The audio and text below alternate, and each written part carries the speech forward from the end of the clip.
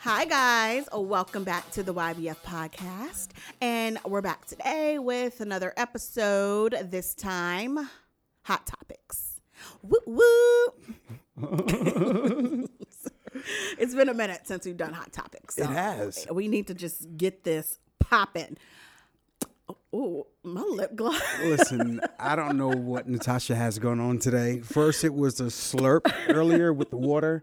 I just tried to like pop my lips, and it's so much lip gloss on that they got stuck. Okay. Can't do that today. Shout out to Colored Rain with them bomb lip glosses and a bomb matte lipsticks that I put a little gloss on.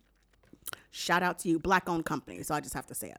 You got to shout it out. You got to make it happen. All right, Colored Rain. Okay, anyways, today we have so many hot topics to talk about, and I brought James Terrell on with me again. I'm back in the building. Thank you for the invite. I mean, you know.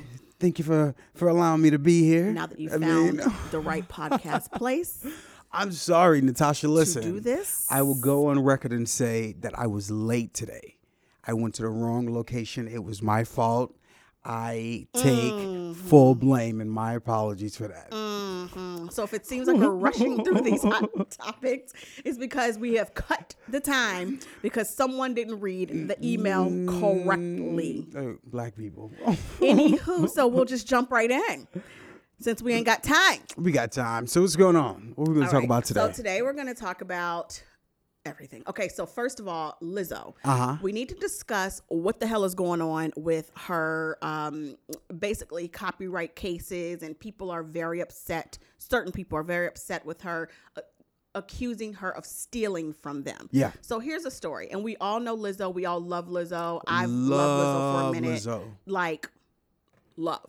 And of course, you know, more money, more problems. And when you start to rise to fame, and now she just like set a record for having like the #1 album. It was for the longest amount of time for a woman or something. Or like Billboard got 25 different ways to say somebody set a record. Many. It's ridiculous. So they gave her like she made history in some way, or tied Iggy Azalea or something, or tied a record that Iggy Azalea made. And I guess it was like the longest running. If I'm not mistaken, she surpassed that record. Now she surpassed it. Yes. And I think that's where the whole conversation or comment about T.I. and Iggy, all of that came from. So yes. Okay. So, they done gave her one of those superlatives that they just make up out of the blue, even though she deserves everything, but whatever.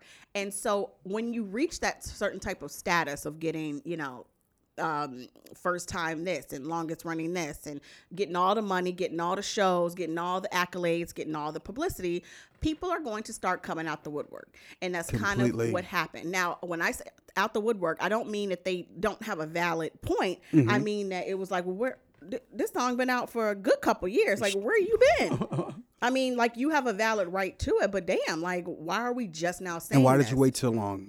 Right. And I do feel like you should have said it earlier, but whatever, we'll get to it. So, Truth Hurts is Lizzo's #1 song. Everyone knows it, and everyone knows that opening line, I just took a DNA test. Turns out I'm 100% that bitch. Now, we all done put that on a meme, all done put it on a caption on Instagram. We all we're living that life over the last year probably. But what we didn't know is that Lizzo actually got that from a meme that she saw on Twitter. Yeah. But that meme also apparently came from a songwriter who's based in Britain. And it's actually a Black girl, which I didn't know until I was watching something. She's cute. I saw the picture. I was like, oh, I didn't realize that. Yeah. And so she actually wrote that tweet back in 2017. That pretty much the exact thing. Maybe like the word "the" or something was different or something, but basically the exact same tweet. And Lizzo, that's secondhand, indirectly where Lizzo got it. So Lizzo admits that, yes, I saw a meme and that's where I got inspired to say that on a track. I don't think she knew it came from an actual songwriter. I don't think it was anything malicious at all. I think it was something, like she said, she found it on social media. It's so much stuff that we find on social media, especially quotes And to see the quote and be like, okay, well, I'm an artist. I want to add that quote to a song. And see, you know what? Doing what I do, I've learned my lesson. I don't just find nothing and just repost it. No. I can't do it. I can't do that anymore. Unless it's someone like that sent us something that we know, like they're the publicist or the manager. And we still to this day got to ask, do we have permission to post? Yeah. Does the photographer know we're posting this? Is this yours? Do you own it? Because nothing is... Everybody owns something, whether it's an inherent copyright or flat out copyright that you actually paid for and trademarked and did all these things. So I've learned my lesson. I don't do this anymore. I'm kind of shocked that Lizzo just took it and ran with it, knowing that it could have been. I mean, somebody actually wrote it. So but if you, one, being devil's advocate, you have to kind of think about it. Like there's there's a lot of stuff a lot of quotes that people post on social media. So you think it's just something come from somewhere. It does. And now for me, it should have been some research or something done. Yes. Like when you're at this point, like, why not? And you have a label behind you. You have all these things. You have all the resources. I've never understood why big ass artists don't utilize their resources. And Google is so good. All you have to do is type in like where one did this letter. come from? And it would pop up. Even Twitter, like it searches Twitter accounts from umpteen years ago. So that tweet would have come up because I don't think she had a private account. That's how people saw it. So it would have come up and you would have seen that. And you could have reached out and maybe just given her writing credit. Like who? That would have been great. You know? But now apparently Lizzo has admitted that. And the girl, I'm going to pull up her name because it's like a @ that I can't really pronounce. She posted on Twitter, I'm really upset that you all meaning Lizzo and team, keep doing this despite me saying something. Now, I don't know the first time she said something, but it seems as though this is not the first time. It's not the first time, but it hasn't been like for 2 years that she's been saying it. And she said, why do you all keep acting like I don't exist? I understand that I don't have all the resources you all have, but I'm a songwriter. I wrote this. That's not, even if it was just in a tweet. I mean, now we're learning like Twitter, Instagram, all these things now also have inherent copyrights. Like it's not cool. Y'all keep ignoring me because you know I don't have the funds to fight it. Or even a voice for it or the platform compared to what Lizzo's platform is. Exactly. So completely agree. Lizzo actually wrote a tweet that was really like nice and responded about it. And she basically said she will be getting writing credit on the song, but she will not be giving credit to the two white men that butted into the conversation talking about, well, we actually wrote that with her and we didn't get writing credit. Sirs, how? You would really? Two white men?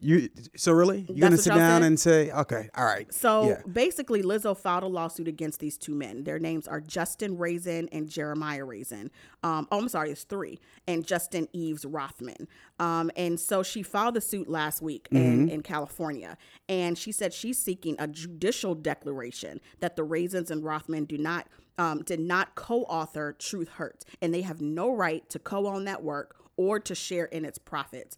I'm really not sure why they think that. Now, we all know that when artists write, they have multiple people writing with them, whether it's everybody in one room or people in separate rooms or at different times.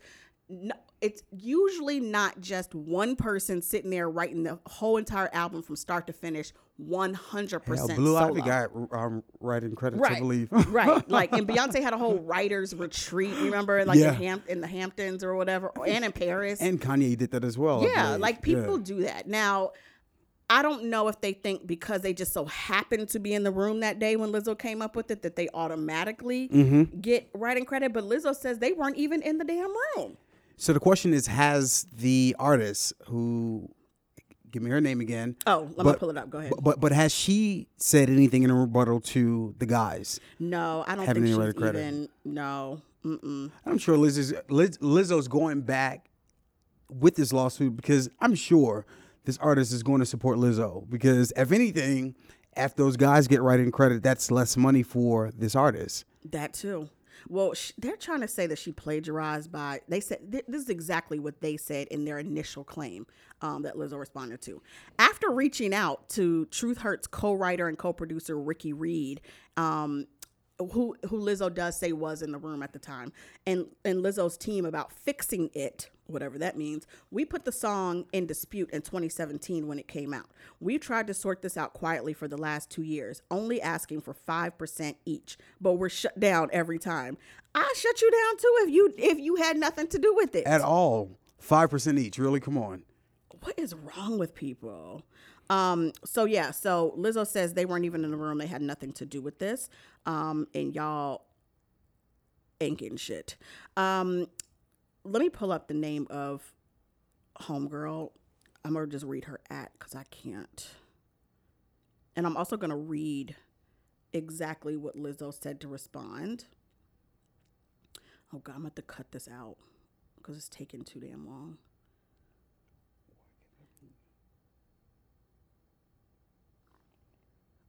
Always. What's her name? Mina Linus?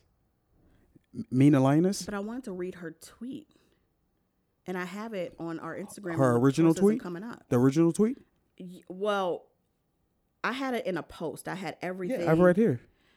Child, let me just pull it. What date is on it? 'Cause it's not 4 days ago. 4 days. Let me just scroll. I include links and the links don't even work. I can't.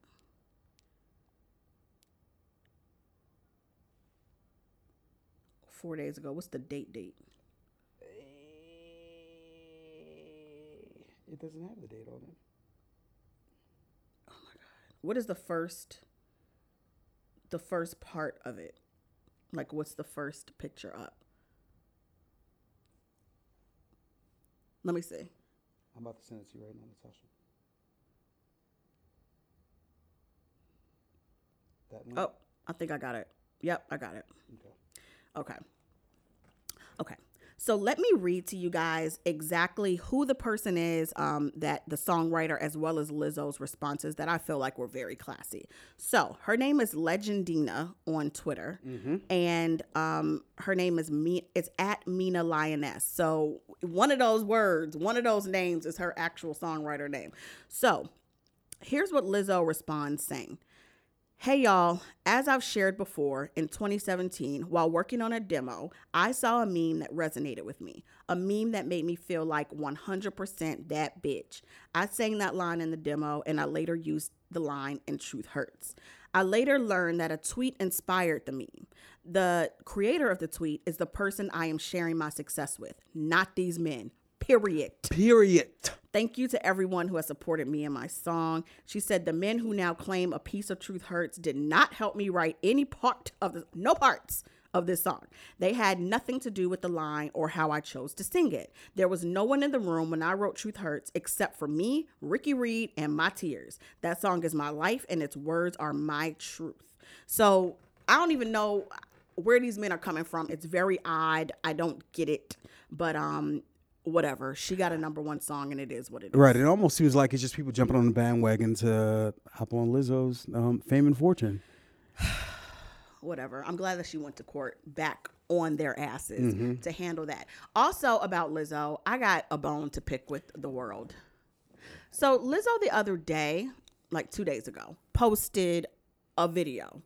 And she's in her underwear. And I think the video was sexy. I'm going to say that. I thought it was hot. I mean, listen. Let me find out. I thought it was sexy. I mean, it wasn't explicit. I mean, it wasn't too much. That's a real ass right there. That was all real. Real ass and thighs. Y'all so used to these injected asses on stick figures. Y'all don't even know what an actual curvy, thick woman looks like. Like, stop calling people that are a size too thick. And I understand this is not body shaming skinny people, but this is the problem. And this is why I always say you have to watch the way you categorize things. Yeah. Because if you keep categorizing certain people as thick and curvy and la-da-da, yes, you can have some curves when you're a size 2, sure. But are you actually in the category of, do you click curvy when you go shopping online? Do you click the curvy section? No, because it usually starts at size 12 or 14. So that's what I mean by you have to stop categorizing people, just lumping everybody into one, because it messes up people's perception of what certain things are. And that's exactly what I think happened here. Lizzo posted a video in her underwear and a t-shirt, and it was like the bikini bottoms, like some regular bottoms, avocado underwear at that. yeah, it was like kind of like childish underwear, Yeah, it was but a cute, whatever. Bunch of avocados. And it wasn't a all over. thong, it wasn't a G-string, it wasn't a boy short, it was an actual bikini cut. So her whole ass was covered as much as it could be covered in a bikini bottom when you are actually thick. Okay? Not thick, but I'm a size 2 and I just got a piece of meat on me. No.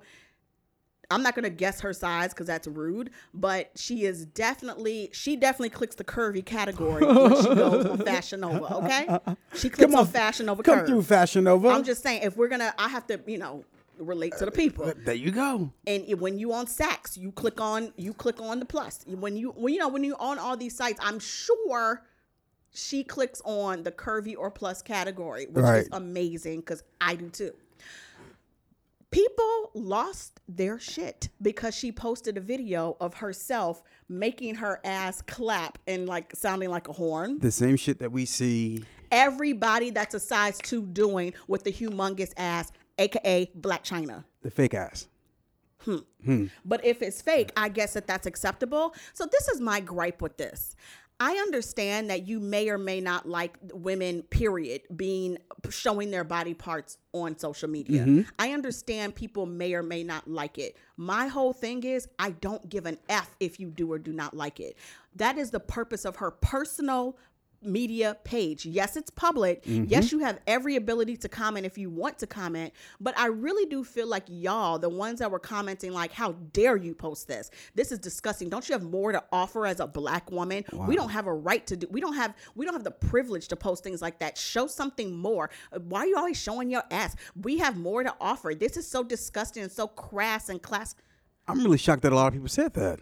I'm not, because I notice these types of things. When you're not a size 2, the world does not revolve around you. So I see the way people are treated who are in the curvy category. And when I saw it, it was like, yeah, y'all have a right to your opinion. But my problem is y'all really think this in y'all real lives about every single woman on earth. Y'all really think there's like a deeper seated issue here. Y'all really think that, one, you can control what women do and don't do. I don't like that shit at all. I don't care if very rarely will I say that this girl shouldn't have posted this or whatever. It really has to be like a very serious situation. Like maybe if her kid was standing right there next to her in the picture and she basically was twerking in a G-string. Yeah. I've seen that. That I'll be like, okay. I just don't think it was necessary. But am I judging you as a human being? Like as a person, I might be judging your mothership a little bit. Like you're twerking in a G-string online for the public with your kid standing next to you and you're not a stripper. But Yeah. for the most part, It's like I don't look at people in that way, even in my everyday life, because I know as a woman who is not the traditional standard of beauty, how much that, and most women, 99% of women are not the traditional standard of beauty, if that makes sense. So I know how that affects little girls and women. Yeah. So I don't even think like that. It doesn't even come across in my head. And I damn sure wouldn't post it because I don't understand what that's doing. What is your purpose? Are you trying to say that she should only, I mean, maybe y'all haven't seen a Lizzo performance before, but she should only be walking around in a suit, like covered up 100% and then talking about I'm 100% that bitch? did Ashley Graham get the same response when she posted something? Sometimes she does, but no one gets it worse than a curvy Black woman. Okay, I was gonna say, do No you one. think that this is worse? It's definitely it's a worse for bigger Black situation women or women of because color, for sure. Wow. For sure. And Ashley Graham has had her fair share Mm-hmm. of haters, for sure. I mean, she did a whole what is it called? I forgot what the name of it is, but she made a swimsuit line, and all of her campaigns were, of course, in bikinis and one pieces, and people had a problem. Like, how dare you be? I was like, what? She's wearing a swimsuit. What do you want her to do? It seems to be, if you're a woman of color, though, you're extra policed when it comes to your body, and don't let you be a woman of color with more than an A cup and more than a size 2 or 4. Then you need to go cover your body. I don't know if it's because of my personal experiences from the time I was little, with I was little, so I wasn't even trying to show off my body. I actually want to cover it up. But there's certain things that you cannot cover. And I could wear head to toe. I'm wearing a turtleneck and pants right now. Like, I like to be fully covered because that just makes me feel better. Yes, it could be tight or whatever, but I like to cover up just for me. And when it's one of those days where I don't want to cover up, then I don't. But that's my prerogative. But I do know that a lot of that wanting to cover up comes from when I was little, and not just little, when I was like in grade school, in middle school. And when you start to come into your body, you know, when you're 12 and 13, I developed really early and was basically a double D cup when I was 11 years old and 10 or 11. Yeah. No, I'm sorry. I was a C cup when I was 10 or 11 and then jumped to double D when definitely by the time I got to high school. Jesus. And it's one of those things where people, no matter what I wore, we wore school uniforms. So it's like, no matter what you wear, you always feel like it's your fault that you look a certain way. So you internalize that and you're always trying to please everyone. You're always trying to not offend your existence. You're trying to make sure your existence doesn't offend. Yeah. I know that feeling, and maybe it was a trigger for me when I saw all these people saying those things when she literally is doing exactly what 99% of other people in this business do. However, they're applauded and like, oh, you look so cute, because it's acceptable when it's only little and when it's a size 2 or when it's miniature or when it's fake. People are just selfish. For me, I feel like it's the energy that people put into different topics and conversations that have absolutely nothing to do with them. Not at all. At all. Like, people have to understand that you need to follow your own blueprint and allow other people to follow their own blueprint. So yeah, I don't know. I mean, and I saw a lot of, I'm not going to say, oh, it was only women or only men. I saw both doing it, you know, and I get very triggered when I see men doing it. Don't ever speak on a woman's body. No. I don't even like you complimenting women. Like, I'm tired of men. Sorry. Wait, what you mean? I can't leave a compliment? I mean, do it. It's fine. But I mean, I'm not trying to slide in DMs or nothing. Y'all even be saying compliments wrong these days. So I don't know. But basically what I'm saying is, when it comes to the body, especially when it's authentic, and this is what she was born with, how dare you tell her, how dare you post this? We don't want to see this. But if you never said that to Blac Chyna, who she has every right to do the same thing, but if you don't say those things to women who are the more acceptable form of, or more acceptable size of beauty, and what's natural with added parts, how dare you say this to someone who was born with it? This is also my gripe, and I've said this before on the show, like with women and men, but women especially who do have plastic surgery. Child, have your plastic surgery. I really could care less. Where my care comes from is when you start to judge women who don't have plastic surgery, and you tell them, well, that's why you ugly. That's why you fat. That's why you this. That's why your boobs too flat. That's why you ain't got. That's why you saggy. That's why. But you hate when people talk about you not having, you know, like the fact that you have injected ass or a bazillion butt lift that you like to lie about, or your fake boobs that you like to lie about, or your veneers or every other part that's fake on you. You hate that. You hate to see it. Yeah. But as soon as you have a problem with another woman, the first thing you snap on her about is something that she was born with.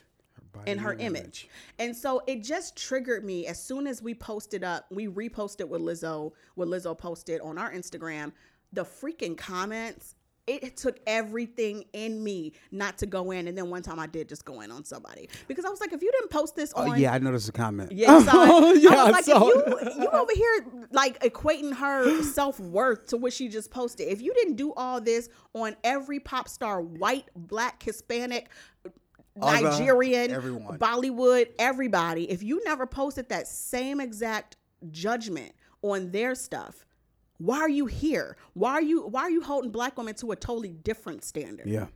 I'm just here for fairness. If you hate it all, but don't hate it on certain people and love it on others, and judge those people. I don't like that shit. Well, I'm a fan of Lizzo, and I am in support of you putting up those ass videos and making that noise. And she's just having fun. Like she wears her ass is out on literally her ass was She out wears on the a most recent award leotard. show with the ass cut out. Basically. Like, I mean, what do y'all want from her? You know, and I would say Lizzo don't care. Like, she chilling. I'm gonna be honest with you. Like, as a human being, there's no way. Yes, you can have all the thickest skin in the world. At some point, though, yes, sometimes it does penetrate. And so that's what kind of worries me about the constant negativity of body shaming when it comes to her. There's a lot of body praise. I appreciate that, even though that can kind of, like I said, compliments can kind of be shady too. When you're like, oh my God, you're so confident. Why shouldn't she be is confident? shady as hell. Yeah. And it happens a lot. It happens a lot to me, so I know it happens a lot to her. So that's what I mean. Oh, just stop commenting on people because your compliments are shady too. I mean, for me, being a male and, I cheered at Southern. So I actually was part of cheerleading squad, like even in high school. And I've noticed that in a number of situations, the attire that they would want for the black cheerleaders was totally different because, I mean, because they in some didn't want cases their ass out. They didn't want it. Was they were too built much. differently. The ass was was too much bigger, so they had to like get longer shorts rather than the actual cheer shorts at the. So you're basically policing her authentic body, and that I don't like that. I don't like it. Oh well, if her ass is out and it's too much, and y'all just need to deal. Get it in. Because y'all out here buying it. Y'all buying it instead. It's too much on her, but you want to buy it. Okay, let's move on because we're so behind. I can't. I just had to get that off my chest. And we love Lizzo over here. We need Lizzo on the podcast. Just, when it comes to body positivity and body image, I just get very triggered. And I've been holding my tongue for 15 years now. Y'all about to get this work every single time from this point on. With this ruby red lipstick that you got on. It ain't ruby red. It's dark. It's like black almost. I mean, it is dark, but Oh my God. excuse me if I don't know any Colorblind. I can't. colors of lipstick and stuff. It's Colored Rain something. I'll give y'all y'all won't even know. I might do a selfie. We have a selfie. Samsung gave us a selfie stand. Yeah. All right. So the ring light. Sorry. Shout out to Samsung. So let's talk about. Did you watch Dolomite yet? Listen. Did you watch it? I watched it last night. It was so good. Loved it. So they invited us to. I'm gonna get your take in a minute, but they invited YBF to, and they meaning Netflix. Sorry, invited us to the advanced screening like 2-3 weeks ago here in New York at this fabulous, like basically they rented out an old movie theater. Oh wow. And turned it into Netflix Dolomite, and it was so fun. The after party was bomb at Chinese Tuxedo, where I had my birthday party actually 2 years ago. And I mean, it was just. She got money. No, it was so fun. Like the movie, I'm never like a big blaxploitation watcher, even though, I mean, if you grew up in a black household, you've seen one or two, but I've never been one to go seek it out as an adult, or even when I was, just, growing up or whatever. I never sought it out. It was really before my time when it was just always out there. But I mean, it was definitely also still people were watching it when I was growing up in the 80s too. So I never was that girl. Like, let me go look for Dolomite and go find it and go watch it. So you never saw Dolomite? I saw it when I was really young because people in my family, I have 5 sisters, mother, father, like everybody, somebody was watching something. Even though we didn't have cable back then. So it was like, if it came on network TV, then it came on, or you rented it from Blockbuster. I about to say Dolomite, I think at that time you only could probably get it on VHS or something. Yeah, we would have it at Blockbuster or something like that, or record it if it happened to come on TV. Good old like Blockbuster. Record it on VCR and watch it later, or do the bootleg. So I've seen it when I was really little. I don't recall any of it. So watching this movie was twofold. It was one, just like, wow, y'all was really like buying tickets to go see this? $10 million. Wow. Yeah. That's crazy. But then again, everything ain't for everybody. It reminded me of the Tyler Perry effect. Okay. Like everybody cannot get down with Tyler Perry, but he's still making hand over fist money because he appeals to a certain audience. Yeah. Same thing with Dolomite. He appealed to a certain audience. And then the second part was the business aspect. It reminded me so much of Master P. It was not even funny. It was a building. Just this man would not let anyone stop him. See, I remember Dolomite. And I'm gonna give you my backstory of how I've seen Dolomite. So on a cheerleading squad in college at Southern University, whenever we would take our first trip, our first away game, our cheerleading coach would play Dolomite every single year. And that was my first time seeing it my sophomore year in college, and I fell in love with Dolomite. It's a great movie. But you definitely have to see the original movie for me. Even if you said before or after, but the fact that Eddie Murphy kind of dug into the personal side, because I didn't know the personal side of what went on, of how he got to this movie. Yeah. I just thought it was just a shitty shot movie. Right. And the movie it was. It really, really is. But it was a movie that he really released and made money off of. Independently. Well, independently meaning he had investors that were shady and that he had to keep convincing to give him money. And then would immediately pay them back. Mm-hmm. Like the first thing he did, he would give them a check for $30,000 because that's what they invested in. And they were shocked every single time. Yeah. The one time where he didn't pay it back immediately was his last, the main movie that we just saw. And well, the finale of this movie that's out now. So it was like, I guess his first big movie. Probably so. Yeah. So that was the first time he couldn't pay it back immediately because it took way more money than he thought. They had a lot of setbacks. It's a whole lot. People were being shady when it came to where they couldn't shoot. They didn't have money for electricity, so they had to hijack. They basically had to steal and rig up some electricity from other places. And then like people were really working off of zero money, just off the hope of this will turn into something, and I know I'll get paid, whether it's monetarily or just off of fulfilling a passion for somebody else. I'll get paid later. Mm-hmm. Love it. And all these people really helped him. They went to who's from Key and Peele, Michael Keegan's character. Where was he at where he found him? He was the guy that was he was the one that knew how to do. I think he was on Broadway. It or looked was he in they a were movie like a play or something? Basically, he was the guy that Michael Keegan plays a man that knew the industry because he had worked in the industry. And he kind of had a name as well. Yeah, and he knew was some black, people. and so it was kind of a big deal that a black man knew the real side of the industry, and he was working in it. Yeah. So when Eddie Murphy's character Dolomite went to a play or something that he saw of him, he was like, he needs to work for me. So the fact that he could get this man who had a real job with real checks to come work with him with nana piece of money to do it was amazing to me. And then he got other people. He got like people from the film school, like up and coming white boys that didn't know And anything. Wesley Snipes, that's how Wesley Snipes was Snipes' added character. He was a real actor. Listen, all throughout the movie, all I could think about was Wesley Snipes' character from Tu Wong Fu.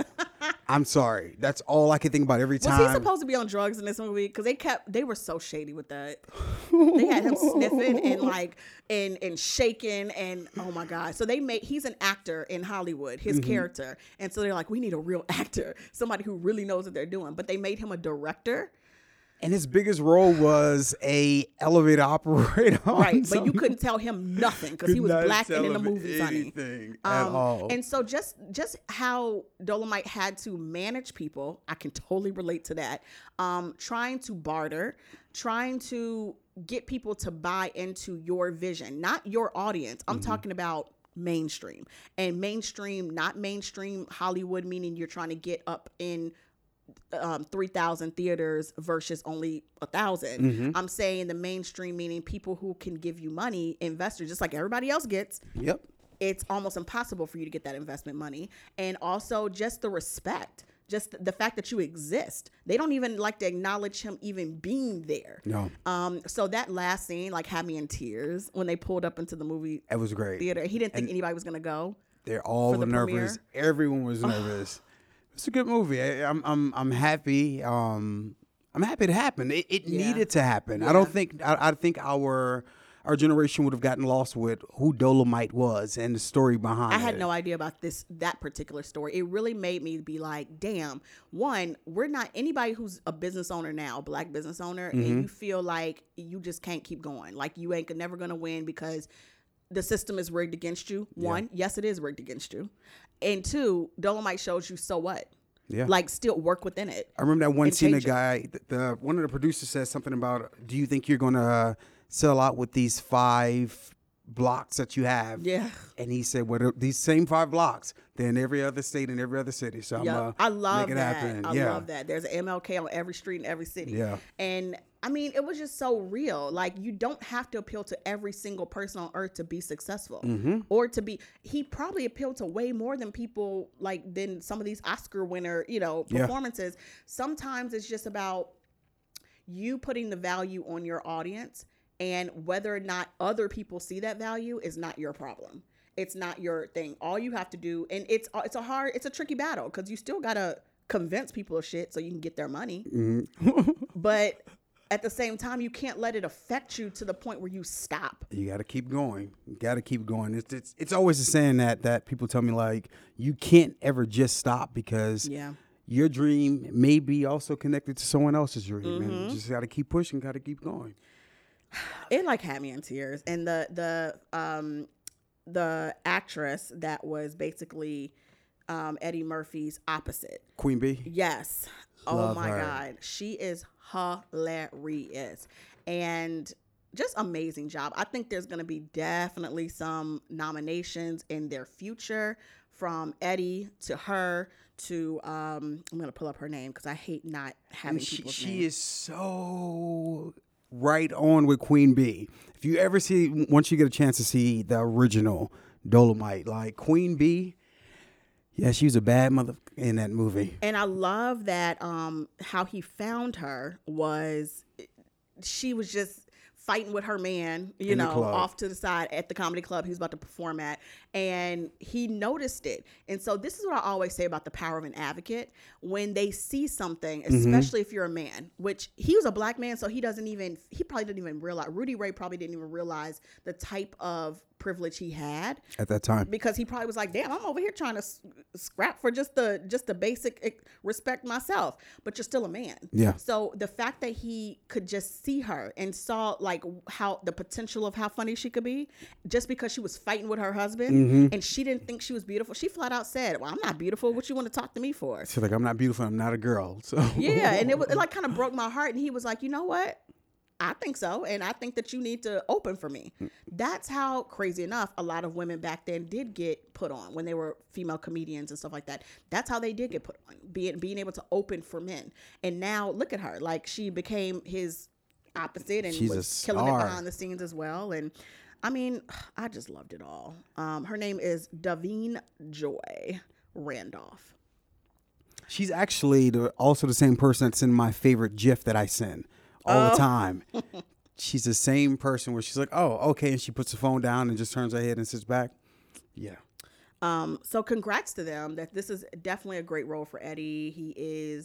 I think he said recently that him returning to stand-up kind of inspired him to take on this role. I'm excited about seeing him. I know. He's going to do SNL at the end of the year. I cannot wait. That's really good. It'll be his first time return, which I had no idea. It's his first time returning to SNL. And I think recently just spoke about what characters he's going to bring back to SNL. Which ones? I don't remember. Hopefully it's going to be I think it's only a few characters he plans to bring back. Oh, okay. So we'll see how that goes. So yes, congrats to the whole, like, they had all the black people up in there. Titus Burgess had me on the floor. Was it me or was Titus' hair growing every single scene? I feel like he started off with this fade and then he got a little mini bush and it was a bush and it was a Little Richard kind of curl situation that he had. And I love the fact that they allowed him to play gay, to be a gay character in the movie. And Titus, it wasn't frowned down upon or anything. Did you watch Unbreakable Kimmy Schmidt? Yes, hell yes. Hell I love Titus so much. Oh my God. So everybody did amazing. I didn't know that. I mean, I know Wesley can be funny, but this was fun tea. Mike Epps did a great job. Mike Epps killed it. I mean, of course, Eddie killed it. Lunell. She was his aunt. His auntie, yeah. And she had to invest in him too. And I don't know where she got her money. They talked about that. From a lawsuit. Oh, that's right. I think from an accident or something. And she's like, well, it's my money. And he was like, you got it from a lawsuit. All I got is $250. That's all I need. And she gave it to them all. And look what happened. Everybody, like all the bigwig comedians were in it. And it just was like good. It was I really thought good. did I miss Leslie Jones in it? I don't know why I thought she was Leslie going to. Jones. I thought she was going to be in it. No. I don't know why I thought she was in that movie. I definitely didn't see her up in there unless I just missed it too. Oh, okay. But speaking of comedians, Dave Chappelle was awarded the Mark Twain Award of Humor or Humor Award over the weekend, which is basically the most prestigious award that a comedian can get. Nice. And so congrats to him. Well Come on, deserved. Black Well excellence. deserved. Well deserved. And Eddie Murphy was there, and Tiffany Michael was there. Keegan, Tiffany Haddish, Chris Rock, all the Chrisish. A lot of people were there, and it just seemed like such a fun situation. They did a pop-up comedy show at a comedy club in DC the night before, and apparently it was being taped. That's what I'm hearing. So we probably will get, Dave Chappelle got 25 umpteen Netflix specials, so maybe this will be another one. It would be great if it was at least like maybe a few of these comedians on there. Great. Well, it looks like all of them, not all, but it looks like multiple of them got up and did stuff. Okay. Not just Dave, but yeah. I'm with it. We posted a video on Instagram of them afterwards. Cypher Sounds was, I don't even know why, but Cypher Sounds was there and like took video, and Tiffany was cutting up. So there's that. Okay. I feel like this is going to annoy me again. What's about to annoy you? What is it? Who is it? The Basketball Wives drama.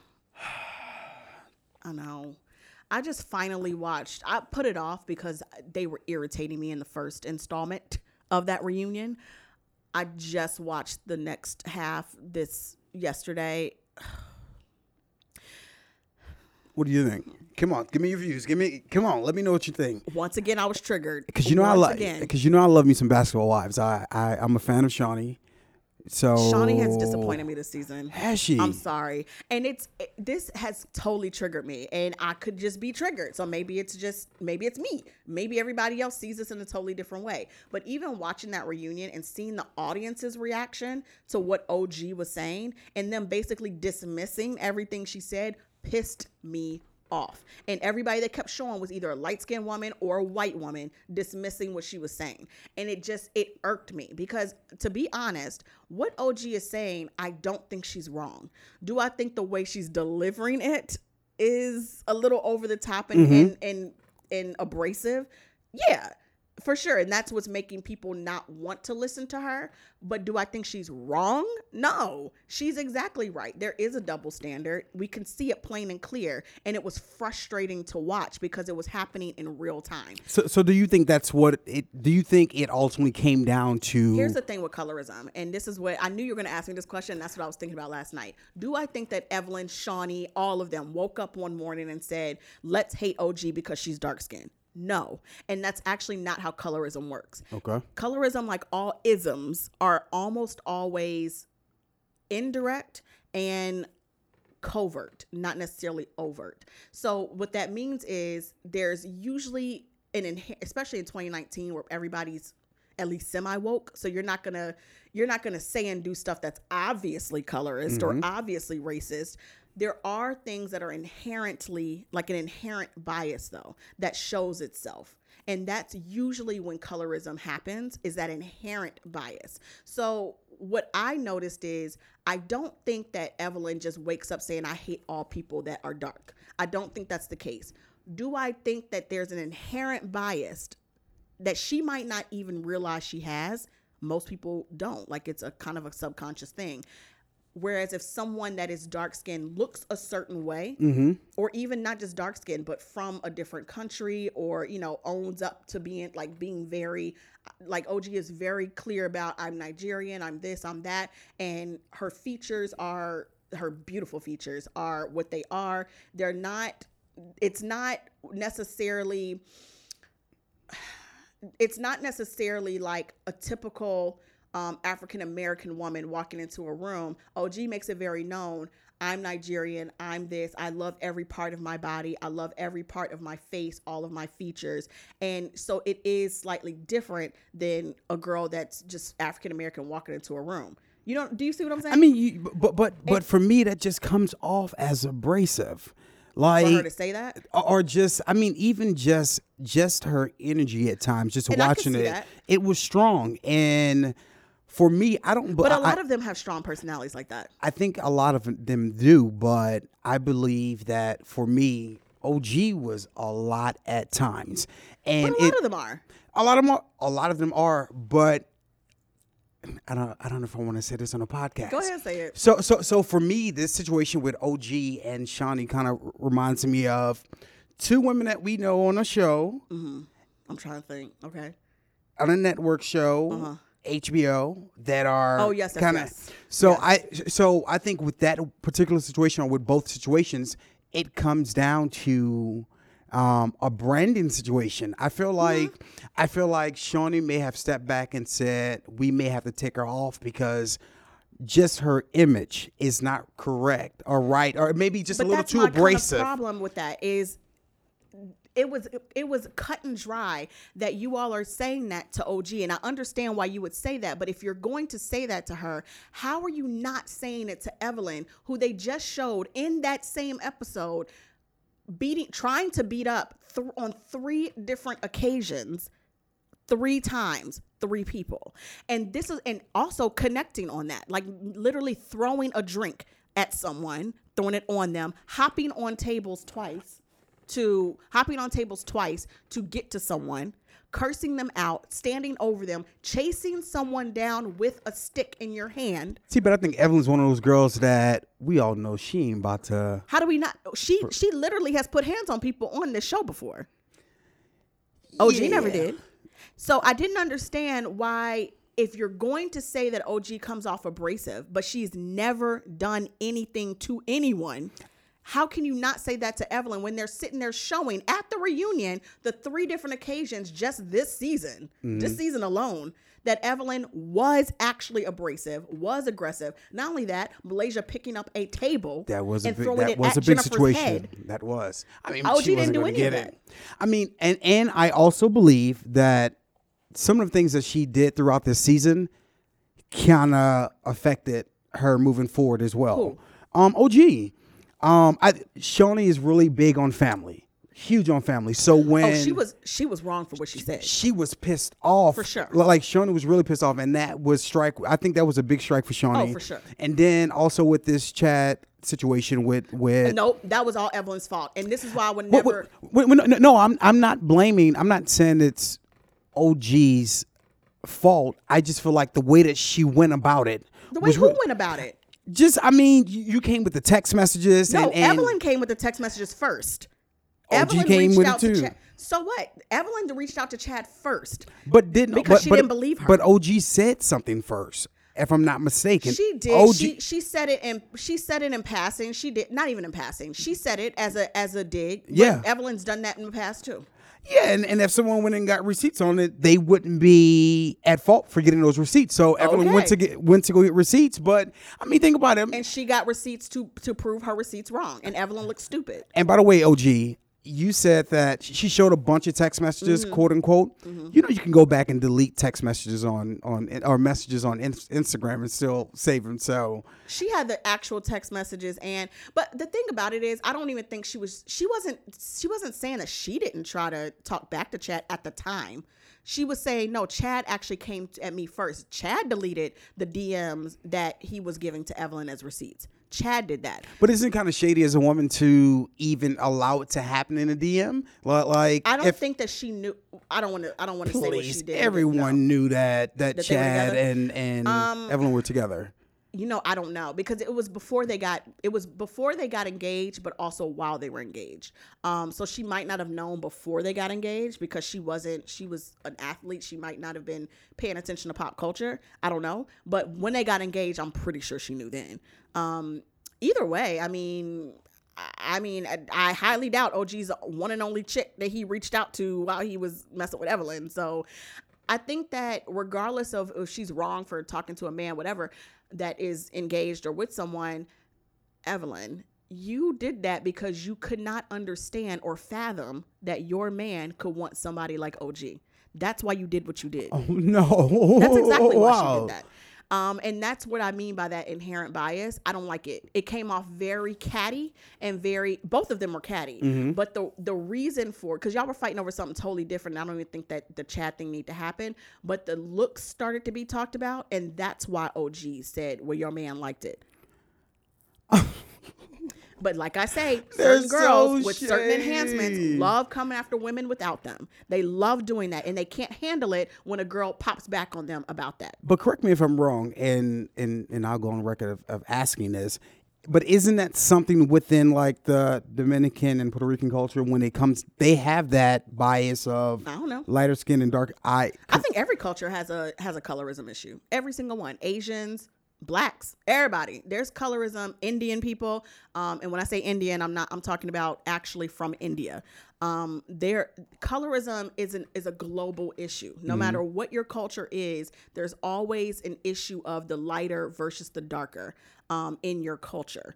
And Indian people, some people, I don't even want to talk about that, but I'm trying to determine or talk about the differences between the Asian and Indian communities as well. Sometimes it overlaps, just due to due to certain things, and geography and things like that. But there's a really big issue there when it comes to colorism and that overlapping culture situation. I don't think it's just Latinos. I don't think it's just Black people. I think it's global. Since we're talking about basketball wise, I have a quick question. Have you noticed that Susie and Royce's name has not left off of the credits for? It hasn't? If you go to if you go and watch Basketball Wives and you want to pull it up on demand, Susie's name is still there as like original cast member. I wonder if they have some type of contract or something with I don't know, but Royce has a new man. Did you see him? I did. And he a doctor. I said, you better get it, Royce. Is she still on a cease and desist? Is she allowed to mention? Talk about Dwight, who now is like trying to get married or whatever with like a 20-year-old. This whole image of Dwight. Disgusting. But yeah, so as for Basketball Wives, I do think there's a colorism issue, but not blatant. I think it's more of an inherent situation. I do think that OG gets treated differently because of not just how she looks, but because of who she is. She's a strong presence. Yeah, and I think that sometimes when you do have a darker complexion and do have certain features, you automatically are said that you have a stronger presence. Even if you never opened your mouth, people tend to feel like, oh, she just feels very abrasive just about how you look. What if she changed her wigs? You think? You don't stop about these wigs. And I thought the whole toe thing was it was kind of funny, but then it was also really petty and disgusting. I mean, Evelyn said something about about Tammy just a few weeks that was gross earlier. Too. Yeah. Again, I don't like women with enhancements talking about women who don't have them, because y'all don't like to be talked about yourself. So you over here calling Tammy skinny and calling Tammy all the body shaming Tammy when you have almost every body part on you is fake. Now, if Tammy would have come back and said that to you, you would have been trying to fight her. Mm-hmm. That's what I mean. This is the issue that I'm talking about. But heaven forbid somebody defends themselves to Evelyn. But it's usually people that don't have anything to come back with that go straight for your body image or something. Or people that have their own body image issues. And that's the one thing you keep seeing in other people. And that's not her fault. Like, why do you keep doing that? And do I think Evelyn's just a horrible, ridiculous person? No. I mean, I've heard things, but no, I don't think that. But do I think that there is an inherent bias, not just from Evelyn, but from catty people in general and from people in general? Yeah, I do. There was no reason why OG need to be in a separate damn room. It wasn't. That was gross. Now that was bullshit. That was trash. That was gross. I wasn't here for it. That was disrespectful. It was very disrespectful. I mean, if you think about it, like you as a black woman or a black woman on a panel are getting on national television and saying that you do not feel comfortable with another black woman on the same set who never ever tried to fight you, put her into a room like just because she's threatened, because she threatened you because you all were threatening her. Y'all don't like when people do it better than you. You know what I'm saying? Like, they constantly came for OG, but the moment OG pops back harder, now she's a threat to my life. You sound like a white woman. I think that's why Tammy is not on the show as much anymore, because Tammy was the one person that would stay on the show and someone could say something to her and she would hold her own up. Yep. Completely. And she's done with it because she kept being made out to be the bad guy. Yeah. And I'm glad she need to be done with it. I think she's definitely beyond it and done, and she needs to move on, and she has, and she's successful, and I love it. But I was disappointed in Shawnee not checking her best friend Evelyn, especially when she chased down Cece, who ain't did nothing to nobody other than be messy, like all y'all are on this show. All of them. And so I didn't understand why we need to bring it to an aggressive, violent place, and you said nothing. But the moment that OG opens her mouth, she's abrasive and scary, and you're scared for your life. Yeah. I don't like that. I don't like it. And they do the same thing with Jen, and Jen ain't never even raised a hand to none of them. Jen will not raise a hand to any of them. It's just, to me, yeah, there is. And yes, the one from New Orleans, what's her name?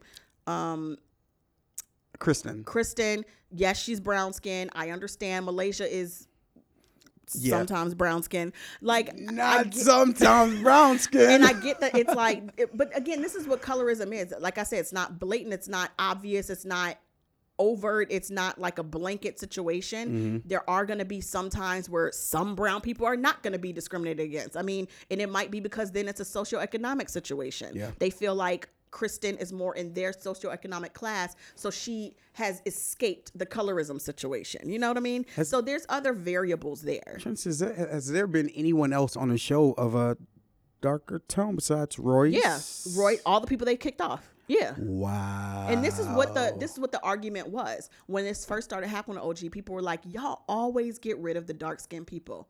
Wow. Mika, you remember Mika Claxton? She was on there. I don't remember Mika. Mika was married to a basketball player. I can't remember his name. I mean, old girl was on there also, but she got she was light skinned. Who? The DJ from Houston. Oh yeah. Oh, and also, but again, it was a socioeconomic thing because they never thought she was on their level. No. They always looked down on her. So that's what I mean. Like, and same thing with racism. Just because you have a black friend who probably is just as rich as you, and does not mean that you're not a racist. Yeah. Because if you treat other black people like shit, like, you know, like this is exactly what I'm talking about. And I think that for some reason, women of color, like, y'all should know when people call you or say there's a colorism issue, it's something serious. You know that it's more than just, I don't hate all brown people. You would never say that when a white person says I'm not racist because I have a black friend, you look at them sideways. So it's the same exact thing, you know? Shawnee did a follow-up interview. I don't think Mark Lamont should have been the one that was having that interview. Mark, I love you. Look, bro, I respect you. I think you're great, but yeah, I don't think frat brother. I don't think Mark should be on. I don't think Mark should be hosting the Basketball Wives reunion. I've never understood why he did, but hey, I mean, a check is a check. If that's all you here for, cool. I don't like that Mark went on Twitter talking about, because people were coming for him for telling OG about staying in the room and la-da-da-da-da, and like, please don't leave, but just go in the other room. It seemed like he was trying to convince her to just deal with it, and he was like, that's not what happened. You all didn't see everything. I agreed with OG. I'm like, but you never told her that. Right. You never said that. You never stuck up for her. I wonder if it was something the producers told him to do. I'm sure. He don't even know who OG is. Of course, that's what they told him to do. That was my first question. Does he even watch Basketball Wives? Probably not. You know, a check is a check when it comes to moderators a lot of times. But yeah, so I was a little disappointed with Shawnee not keeping it 100% real across the board, which she actually usually does, but this time it felt very biased and cliquish, which also happens a lot. I guess she ain't in a circle, whatever. Phoebe, girl. Little slim Phoebe. I like Phoebe. I didn't like the body shaming thing, like saying she's on crack and that's why she's skinny. Again, I will never. But it was Jackie that said that. And you know, Jackie is just petty for no reason. I know. No reason at all. But Phoebe still was weird. I don't know. This is actually the first season I've watched Basketball Wives after a couple seasons, because they just get too ridiculously petty. It's like, y'all don't have nothing else to do. And there's nothing. I haven't seen anything. What was positive this season? Well, it's supposed to be Jen's cancer event, you know, representing for her mother that just passed away, but that turned into shit. With Jackie country ass getting there cussing people out. Phoebe, come out here. You want to fight? Come out. Come see me. But the worst part was when she counted down from 20, and I'm thinking she's going to walk into the party, but she walks away from the party when she gets to 0. Jack, you the too whole old for this. season was just petty as hell. And I was like, why did I do this? Why did I do this to myself? It's over and done now, though. That's why I like Married to Medicine. Okay, I haven't watched last night's episode, but they've gotten more petty than usual, too. Heavenly is petty as hell. They've definitely gotten way more petty. Yeah. And I don't know why. We had Mariah on the podcast a few weeks ago, and she's absolutely lovely. I think they are treating her. That episode when they were in, what were they, Savannah or Charlotte? Savannah. Savannah. Is it Savannah? It was. They were in Savannah, in Georgia. Oh, okay. I thought it was somewhere else. But she just looked broken. Like, she was crying. I had never seen her cry that hard. I've never seen her cry when before she went back to her room. Never seen her cry before. They are doing something to her. She done lost weight. She looks amazing. But I'm like, I think that she's just stressed. I mean, for me, people are going to say so much about you. Yeah. People are going to say a million things about you. I feel like if Mariah just let the topic go, it's just going to disappear. We believe you. I kind of thought that, but I don't know. She's the one that brought it back up. Yeah, but also I think for the show, it seems like that for us, but maybe in her real life, it was still stirring because she has small kids and they were in school and being bullied over this. I mean, first of all, accusing someone of doing drugs is illegal. Like, that's a defamation. That qualifies as defamation, especially if it hurts their business or hurts their, way of working. So if that's the case, why hasn't Mariah tried to? Now, I asked her that on the podcast. She said that that's when she said, I don't want to put more light on it. I know. That's what she said. I don't want to extend it even more than needs to be extended. Because last night's episode. Oh, it happened again? She talked about it again. Oh, Lord. She talked about it at dinner during Ramadan, I believe. Oh. And it was a lot of Aiden's family, I believe, that were there. So who she just got cool with again. She started the conversation about that. So, yeah. I don't know. Married to Medicine's interesting. When Jocelyn showed up, I said, oh, we've taken a turn. A hot ass mess. How did she get on that show? No clue.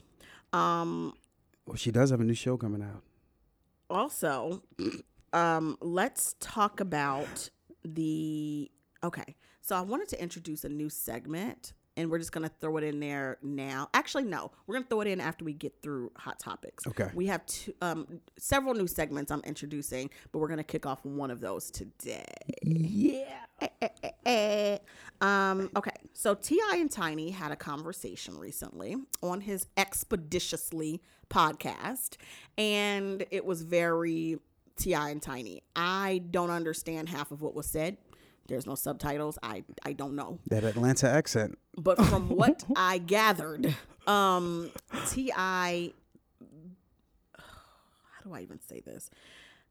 To me, it sparked another debate about struggle love. And T.I. basically, was like, well, why are you with me, or why do you love me, and what are we doing because they basically got divorced and now they're back together. Right. I don't know if they ever really went through. I don't think they actually. They definitely filed papers because there'll be a waste of money. Well, that's what Nene and Greg did, but they definitely filed papers, I believe, or at least separation. And then Tiny brought up, well, the way I was raised, and and she's talking about the rumors of how T.I. treats her and what she's going through as a wife and why they got back together, them breaking up, So she says, well, when I was growing up, because, she's starting to escape as a teenager, basically. Yeah, they were really young. It was Candy Burris's mother, Mama Joyce, who told me that I need to marry for security and not for love. I said, I mean, I 100% agree. However, of course, T.I. wasn't trying to have it, but I agree. And I think that people misunderstand. I don't think it should be not for love. Mm-hmm. I think it needs to be in addition to. Agreed. And I think a lot of people were turned off by the whole, so you basically a gold digger if you don't love him. Yeah, I mean, that does technically make you a gold digger if there's zero love at all. But she actually loves him. Right, she does. And also, even if you did, men marry for the most superficial reasons on earth and nobody judges them. So whatever. I do think that this needs to be taught more to girls and women. It's something, if I have a daughter, I am most definitely teaching to her that the ability to have security. And that does not mean that a man solely takes care of you. It means that if something happened to you where you couldn't take care of yourself, could he handle that? And could he be a husband? Because we all know, I'm always going to teach my children, be able to take care of yourself. Like, that's part of being an adult and a human being. Will you also tell your son to do what? To make sure that you, in addition to love, that you also marry for security as well? Yes. Okay. Yeah. I don't think that you need to marry for what makes you secure. Now, if that's the money aspect, cool. If that's the, emotional security aspect, cool. There has to be a benefit to you in order to get married. For women, especially even just 20 years ago, but definitely 50, 60, 70, 80 years ago, monetary benefit was the main benefit because, one, women weren't allowed to work back then. So what other reason would there? That is why you would need to get married. Yeah. And two, even to this day, while of course women are allowed to work, quote unquote, allowed, whatever. Not quote unquote. Isn't that sad that we have to say, well, now we're allowed to work in 2019, but that's real because we were not allowed at one point. But now that women do work, we're still not getting paid the same amount of money that men are getting paid for the same jobs. And it's still harder for us to advance in our jobs for doing the same job. So there still is an unequal playing field. So I still think that a monetary benefit is still helpful for a woman. Now, whether or not you're marrying another woman or a man, I still think it's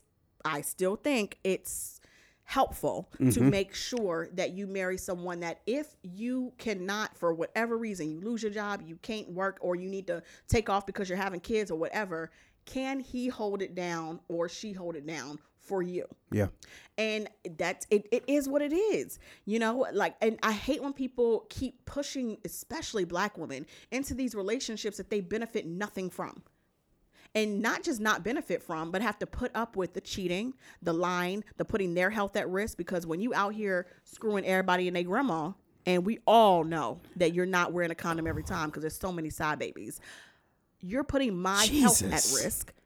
I'm doing all this risk and getting what if you have no security financially or emotionally or anything? You've given me no security. So what? Why are we married? It's almost like my granny she says this to all of the young females in my family: don't beg dick to be your daddy. Please don't. Please don't. And I'm not saying don't love. I don't believe in being in a loveless marriage either. Like, why? It's a waste of time. Like, who go make your, if that's the case, then just go make your own money. Just focus on yourself 100%.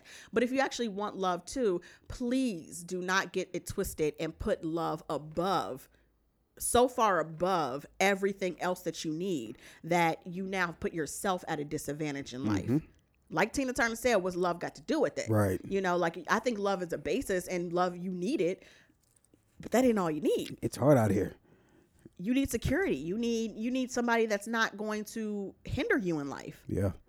It's nothing worse than getting in a relationship with someone and having to carry their bags. Yep. And yours too. And a lot of women these days are doing that just to say they have a man. A lot of men are doing it as well. Nobody told them. You're the one that proposed. Nobody asked you to propose. I didn't propose. I'm saying men. Unless a woman proposed to you, which very rarely happens. I guess it happens, but I'm talking about the overall gist of how this usually works. You didn't have to propose. Nobody held a gun to your head. He proposed, took that Jordan off before he got down on that one knee. Anyway, people were coming for Tiny hard because, and also remember when Tiny first met T.I., she was the breadwinner. So she was. There's that too. So I don't really know what she's talking about because it's like, girl, you did not marry him for security unless you saw potential. I don't believe in marrying for potential either. Really? If we're 16, sure. At 30, in your mid 30s, but there's different. When I think of potential of marrying, like, I would marry someone that I potentially see at this age, at this big age.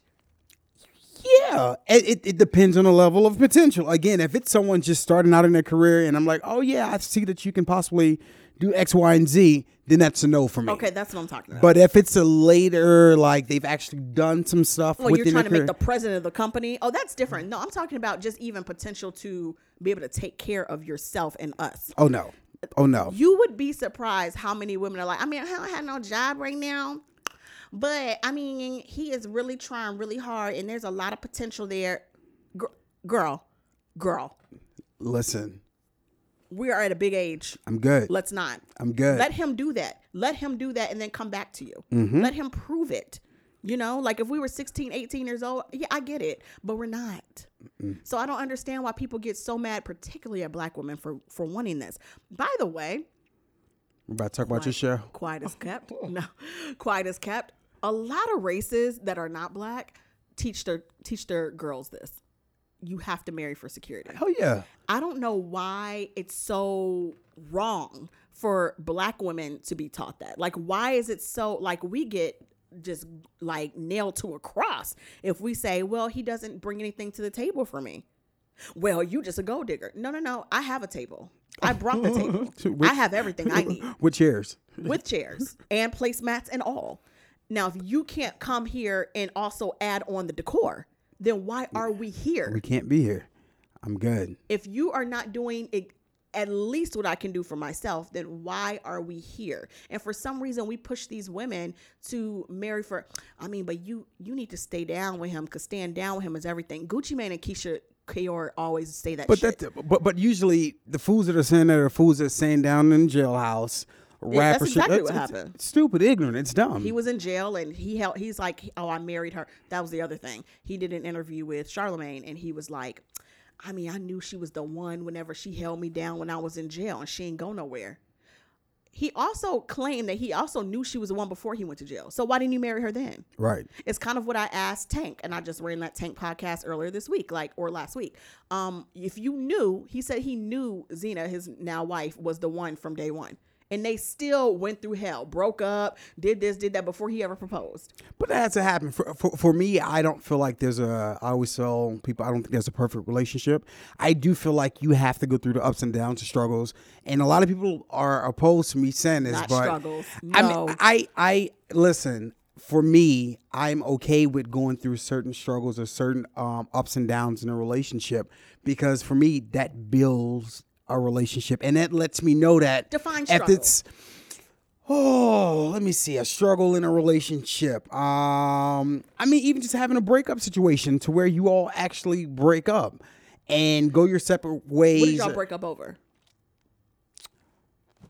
It wouldn't be infidelity. It would be probably something. We break up over foolish stuff sometimes. Okay. But yeah, I just feel like with me, when I got into my relationship, it was too perfect for me for like 4 months straight. We had not had one argument. And I'm like, we need to argue. I need to have an argument. We need to have a disagreement. No, I do agree with that. Have a disagreement. I mean, maybe 4 months in is still kind of the honeymoon stage. But yeah, I do agree that there needs to be some type of friction so you know how to handle friction. I want my honeymoon stage to stop at 2 months, Oh a month and a God. half. I want to know what it is because after 2 months, if I'm still in it, let's go the long way. Let's make it happen. 2 months. Hell yeah. I'm too old for honeymoon stages because Yeah. at a point 2 to months where, is very short though. well, I'm going to commute. Well, it's 2 months in a relationship. We're going to That's communicate very and short. stuff. That's all I need. That's all I need. Listen, No, I do agree with there needs to be rocks that you run into, not a whole ravine, like it needs to not be, you should not be waking up treating this like a job where you hate going into the office, like you hate going into your relationship and you hate seeing the person and you just trying to survive it just to get to the ring. Why are we here? Like, it's not that serious. If you have to do all of that, that ain't the person for you. If you have to sit there and wait for them for Keisha Kayor waited for 10 plus years. it's a long time. I mean, do you, boo? I guess it paid off for you in your terms of paying off. That wouldn't work for me.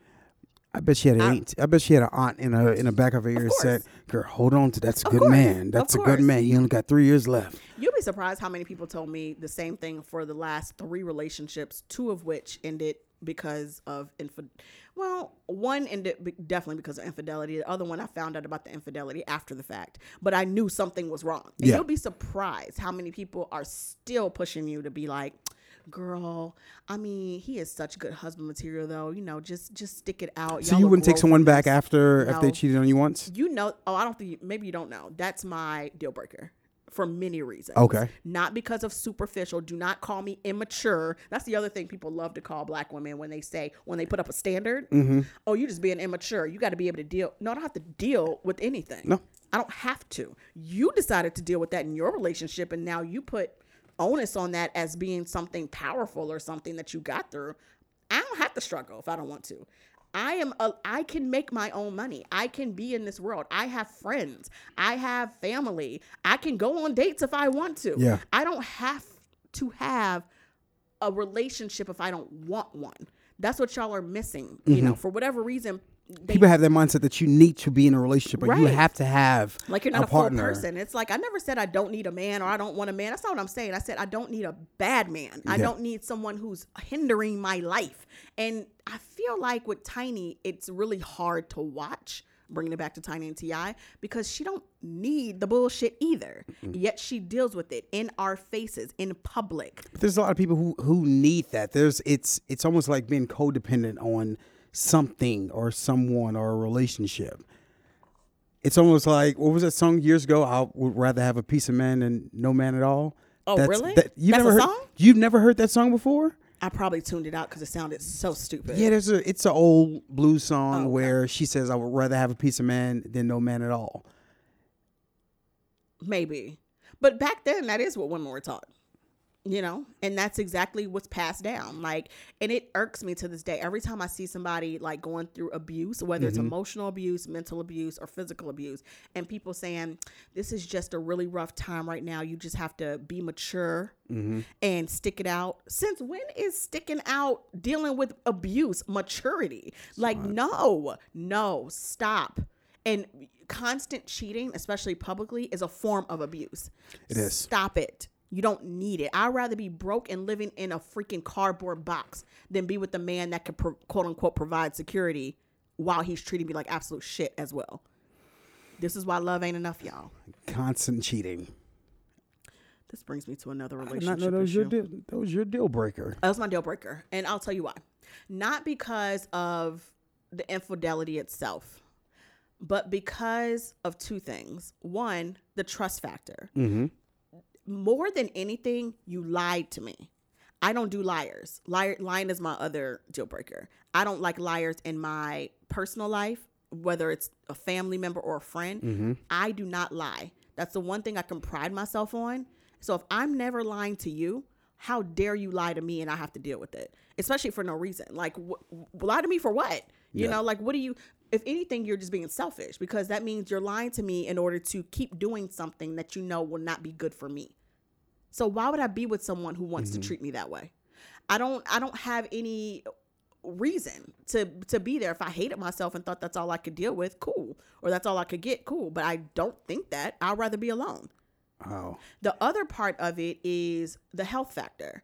And there's a reason why STDs and everything else are skyrocketing these days. There's a reason. And to me, when you cheat, even if you're wearing a condom, and usually you're not, but even if you are, you're not wearing a condom if somebody go down on you or if somebody's sucking your thing, you know? So things can be transferred.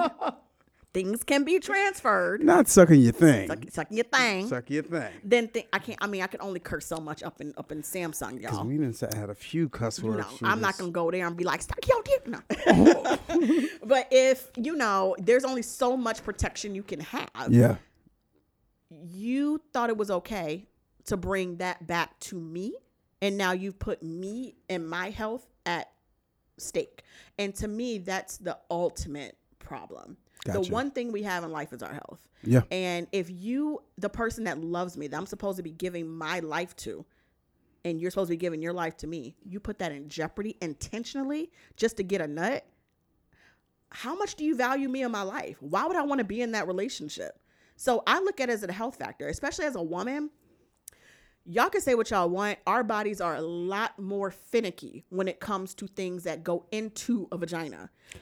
Listen, a lot more finicky. I don't have an opinion about it. But just saying this as just biologically, there's way more issues that can arise in a woman's genitalia than there are in a man's. Yeah. And also that present themselves more. There's certain viruses that can chill up in a man's body but never present themselves. For women, it could be a killer. Yep. And so people have to understand that we're equal, but our bodies and biologically are not equal. And there's certain things that affect us more. There's certain things that affect a man more. And we have to respect that. And I think that just tossing around my health because you want to go get a nut from homegirl down the street, and it probably wasn't good anyway.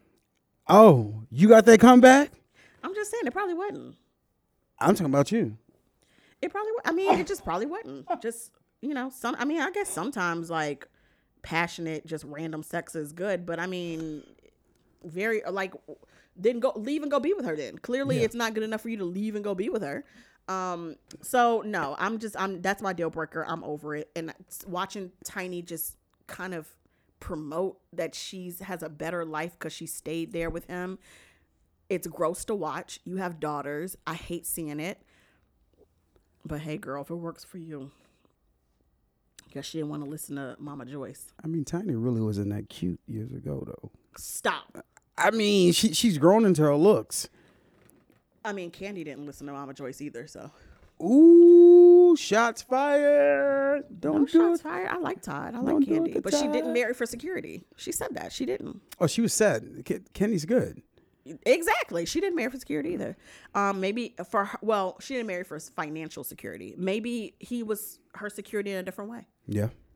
Either way, always marry a man that can give you something that you need that for whatever reason you can't always do only for yourself.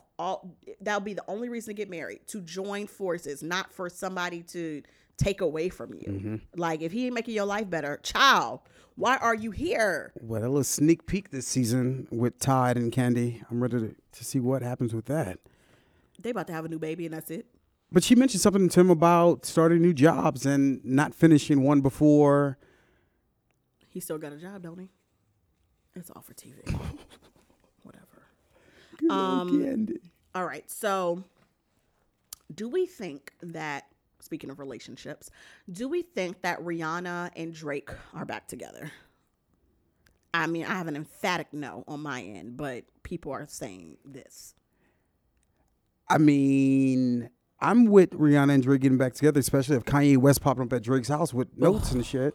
So Drake had his 33rd birthday party last week, and everybody and their grandma was there, of course. It was like some mafia themed, whatever. And Rihanna popped up there. When was the last time we seen them together? Like they weren't even together. We saw him leave and we saw her leave the club. Okay. They weren't leaving together, but she was clearly there at his birthday party. Okay. Which is, they messed around a little bit. I'm not friends with people that I messed around with in the past, but Rihanna is a whole different chick, and she definitely stays friends with people. So I'm not too shocked she was there. She does have a boyfriend, Hassan, who she talked about in her new Vogue cover article, who's a billionaire a billionaire heir. So his family is part of like Toyota and all these other things. Correct. I don't see her leaving Hassan for Drake, but I'm hearing and people are speculating that her and Hassan may have broken up. And I think that people think that if they just haven't seen them together in 5 days. And it's like, well, I mean, do you see who you're dating every single day? Yes. Especially if y'all are. No, I want to. Yeah, I love that. If I don't see you every day, I get very sad and things like that. But I get when you're two busy people that travel the world nonstop, there's very likely a chance you could go a week without seeing them. Like that's just how business works, you know? And she's all over the world. She's sometimes in London with him. She's back in Anguilla. She's here in the States, in LA and New York. Yeah. You know, she's all over the place. So if she went 5 days because she's traveling, promoting her umpteen $1 billion makeup line and music and everything else in her fashion lines, is that really that crazy she didn't see him for 5 days? Well, I want Rihanna and Drake together. I'm with it. Why? I'm with it. I mean, I think it's a good. I think it's a great look. I'm with it. I like Drake. Drake's a homie. He's like the light-skinned homie that you wouldn't mind letting date your best female friend. Yeah, I think that that's good in theory. I think that Drake probably does that with every woman, though. And that's my problem with Drake. I think he's like the ultimate boyfriend, but I think he's the ultimate boyfriend for everyone. Oh.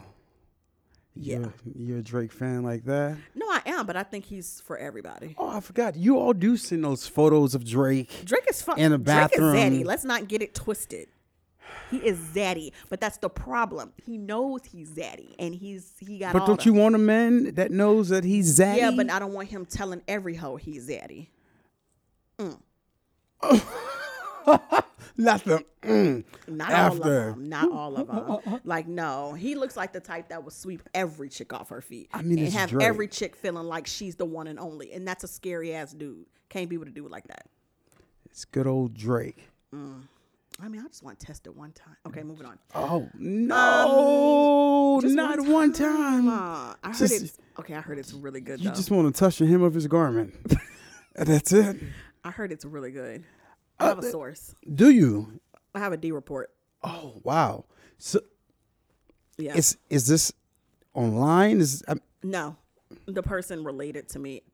Audio. Okay. Audible. Well, The tell the D report listeners. was bomb. Like, he is bomb in bed, and everything you would think Drake is, he's that. I mean, but do females not think for a second that, like, maybe he was bomb with that one chick and that he may not be on the level of? Because you from New Orleans, Natasha.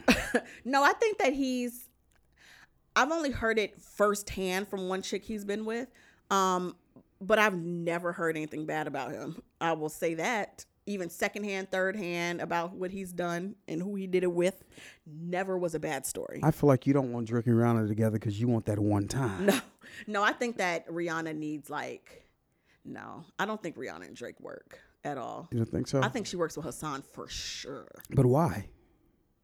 Goes The back to money. that security thing. That security, that money. Security thing. I think that she doesn't need his money, but I think that as a woman, you always need an advocate, and you always need somebody you can learn from. You always need somebody on your level or more.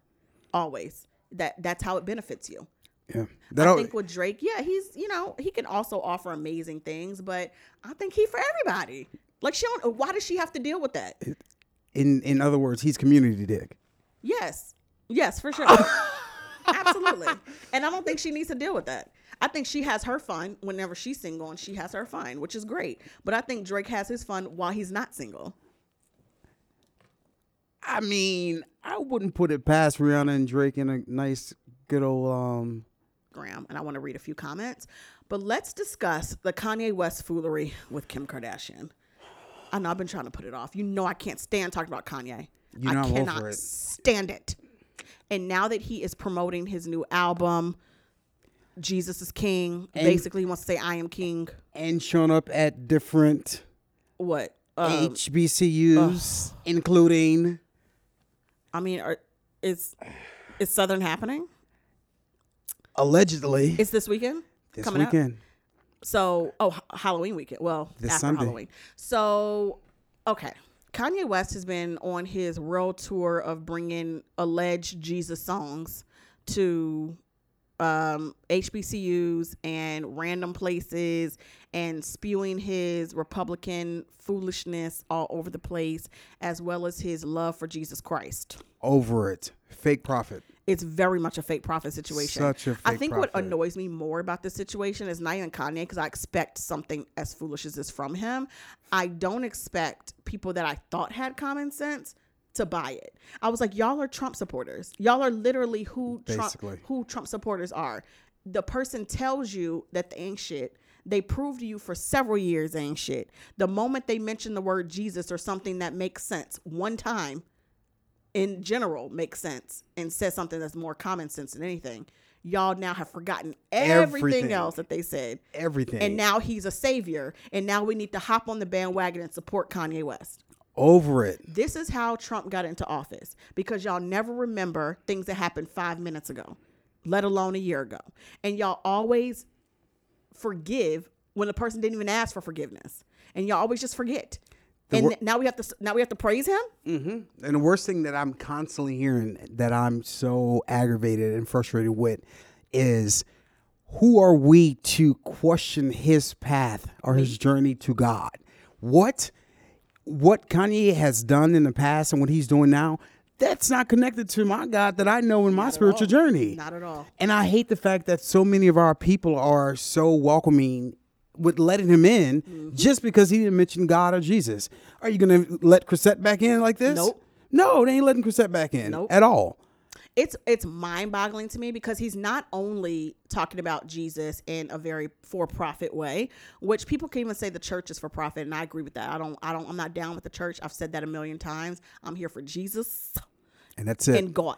Give me the word. Right. I don't believe in the church because it's too much politics when there shouldn't be any politics and too much for profit foolishness. Yeah. And I feel like that's exactly what Kanye is doing, for profit foolishness. And I actually posed this question recently at my house.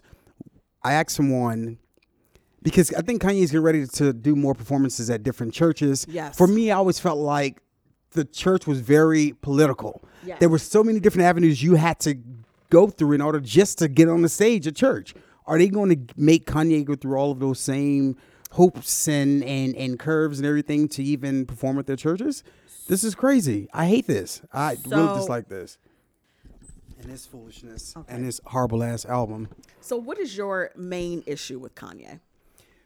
I don't think it's necessarily a main issue with Kanye. It's the fact that I dislike when someone throws on religion or a spiritual side or a spiritual awakening and you force it upon other people. I feel like he's forcing what he's going through and what's happening with him.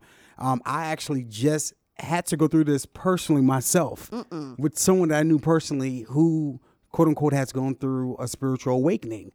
And the one argument, or a few arguments that we did have, but the one thing that I had to let my frat brother know is whatever journey you are on spiritually, it's not something that's connected with me. So however you do things from this point on, you do it the way that you want to do it. But you're not going to sit up there and, as the saying goes, piss on my shoe and tell me it's raining. Well, Kanye also, I have several issues with Kanye. One of the things that I really didn't appreciate that he did recently, and the fact that I'm even saying something in defense of Kim Kardashian should tell y'all Shocking. a lot, like a whole lot. On a recent episode of Keeping Up with the Kardashians, as by now you've already seen, or at least the clip, where they were discussing Kim's Met Gala outfit, and I guess this was the night before the Met Gala, and we all know what her outfit turned out to be. Basically, a painted on water. It's supposed to look like she was coming out of water. A painted on latex dress that with this corset that basically, if she tried to breathe hard, she would probably faint. But y'all still mad at Lizzo. Y'all still mad at Lizzo. And it had all of her exaggerated assets on full display. And she got worshipped for it. Okay. Now, right before she got dressed for this event, for the Met Gala, Kanye told her out of the blue, I guess, I just feel some kind of way about you dressing too sexy. I feel some kind of way every time I see the pictures of you looking too sexy. And, when you're wearing certain clothes and you're going to have to change up how we do this. Kim was like, I don't understand. You were the one that built me up to be this uber sexual icon. Like, he literally called her the Marilyn Monroe of our time. Trophy wife for him. He said that, right? He said, you're the Marilyn Monroe of our time. I disagree, but this is what he told her on national television. He said that he married her because of how sexy she is, because clearly, and I said this years ago, that he has a porn addiction. I said that years ago. Did you? Years ago, and got dragged for it. Kirk Franklin had the same situation as well. Yeah. It was clear that he did, because he clearly was being with women, or wanted to be with women that exuded sex, and he wanted to make them out to be sex dolls. Every woman he was with, most women he was with, that's the vision, that's the feel and the vibe that those women gave off. Is it a bad vibe or a bad thing? No. But if that's the only reason why you're with them, then that's the only reason why you're with them. Keep it 100. Yeah. But then you can't change your mind after you get with them for that reason. After you sit there and put her on a pedestal, telling Michelle Obama she needs to take advice from your wife on doing butt selfies, then how all of a sudden now she got to be covered up for Jesus? And these are the same, and this is the same person that people are following behind. That's my point. Like, I will never forget that. I will never understand that. I think that this is 100% a publicity stunt. He's only going to do secular music with no curse words until the next album. Every time he has an album, y'all haven't figured this out yet? It's something new. It's always a niche. It's always a story. Always. Every single time. And it's right before an album comes out. Y'all have not figured out the pattern yet. How have you not figured it out? It's been beyond obvious. And y'all keep falling for it every single time. Constantly. And now y'all are saying, well, now we need to re-embrace Kanye because now he done found Jesus. He never lost Jesus. No. He just is using this now as a publicity tool. I don't think he ever had him, if you ask me. Maybe that too. But nothing's changed other than his ability to use this as a publicity stunt and publicity tool, and to use his own wife and family for the same thing, because that's what he married them for. Yeah. Image is for he claims he hates publicity. He even said, I hate social media. It's ruining our families. How on earth? Then, okay, you married a woman who basically invented what social media is now. Basically. And you did that on purpose. You knew what she was.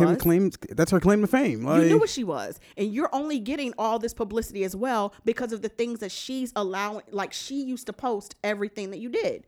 So people stopped fucking with you for a while, and then was like, oh, well, Kim posted about this. Kim posted about that. We didn't know what you were doing because you weren't even on Twitter and Instagram yet.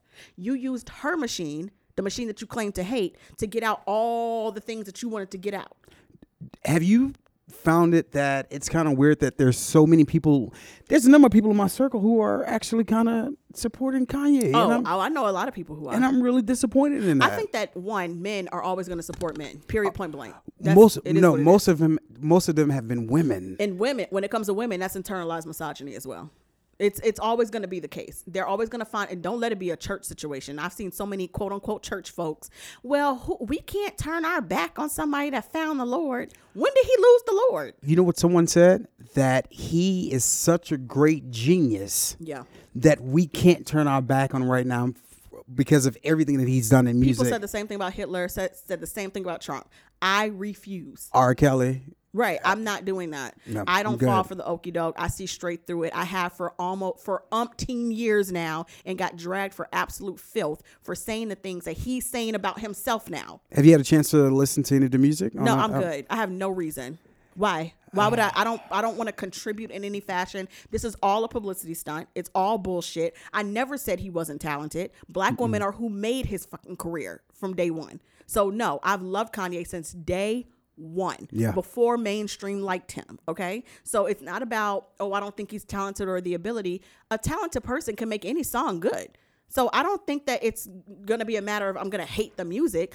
I do not support the person to the point because I feel like they're now suppressing black women like me. Yeah. And I feel like they're using the black church and using our black youth and using black women. You married a woman who literally tried to create herself to look like us, and you put her on a pedestal for doing so. Yeah. And then you said Michelle Obama needs to take notes from her. And now all of a sudden it's a problem that she's a sex pot.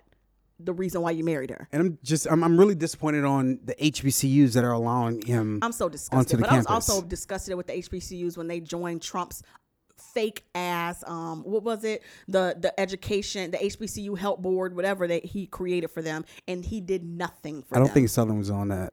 It was several HBCU presidents, and everybody was looking at them like, okay, fall for it if you want. What did he end up giving y'all? Zero. Absolutely zilch. Nothing. He actually wants to take funding away from HBCUs. But he surely took all the pictures and surely posted all the pictures and video on his Twitter, on his Instagram, just to show, look, I like black people. And it made his dumbass supporters even more like empowered to say, oh, of course he's not a racist. So now I can really like him openly. All y'all did was give him ammunition to do what he's doing now. And y'all are doing it once again. Y'all are falling for the okie doke for the 200th time. And in some ways, I don't even blame Kanye. Why? I mean, if y'all gonna keep falling for it. Shit, if you don't make the money, make the money. And he's out here selling $300 socks that say Jesus, and y'all over here buying it. Like, why not? Someone told me the other day, I had on an outfit. Someone said, you need to have a pair of Yeezys on with that.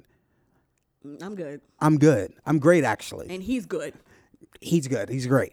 People are so weird. I don't understand. But really what got me is the whole policing a woman's body and policing what she can and can't do. Now, Kim was sexy before Kanye entered the picture. That's why he wanted her. Mm-hmm.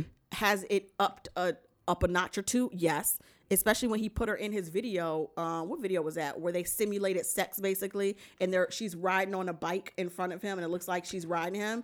I mean, y'all, this is what y'all do. You married a girl who openly and intentionally made money off of a sex tape. This is what y'all do, and that's fine. But now you can't all of a sudden be like, I need you to not do that no more. What's she gonna do? What else she gonna do? Do you think it would get that it's a possibility that Kanye's religious path, his spiritual path would be so strong that they actually may divorce?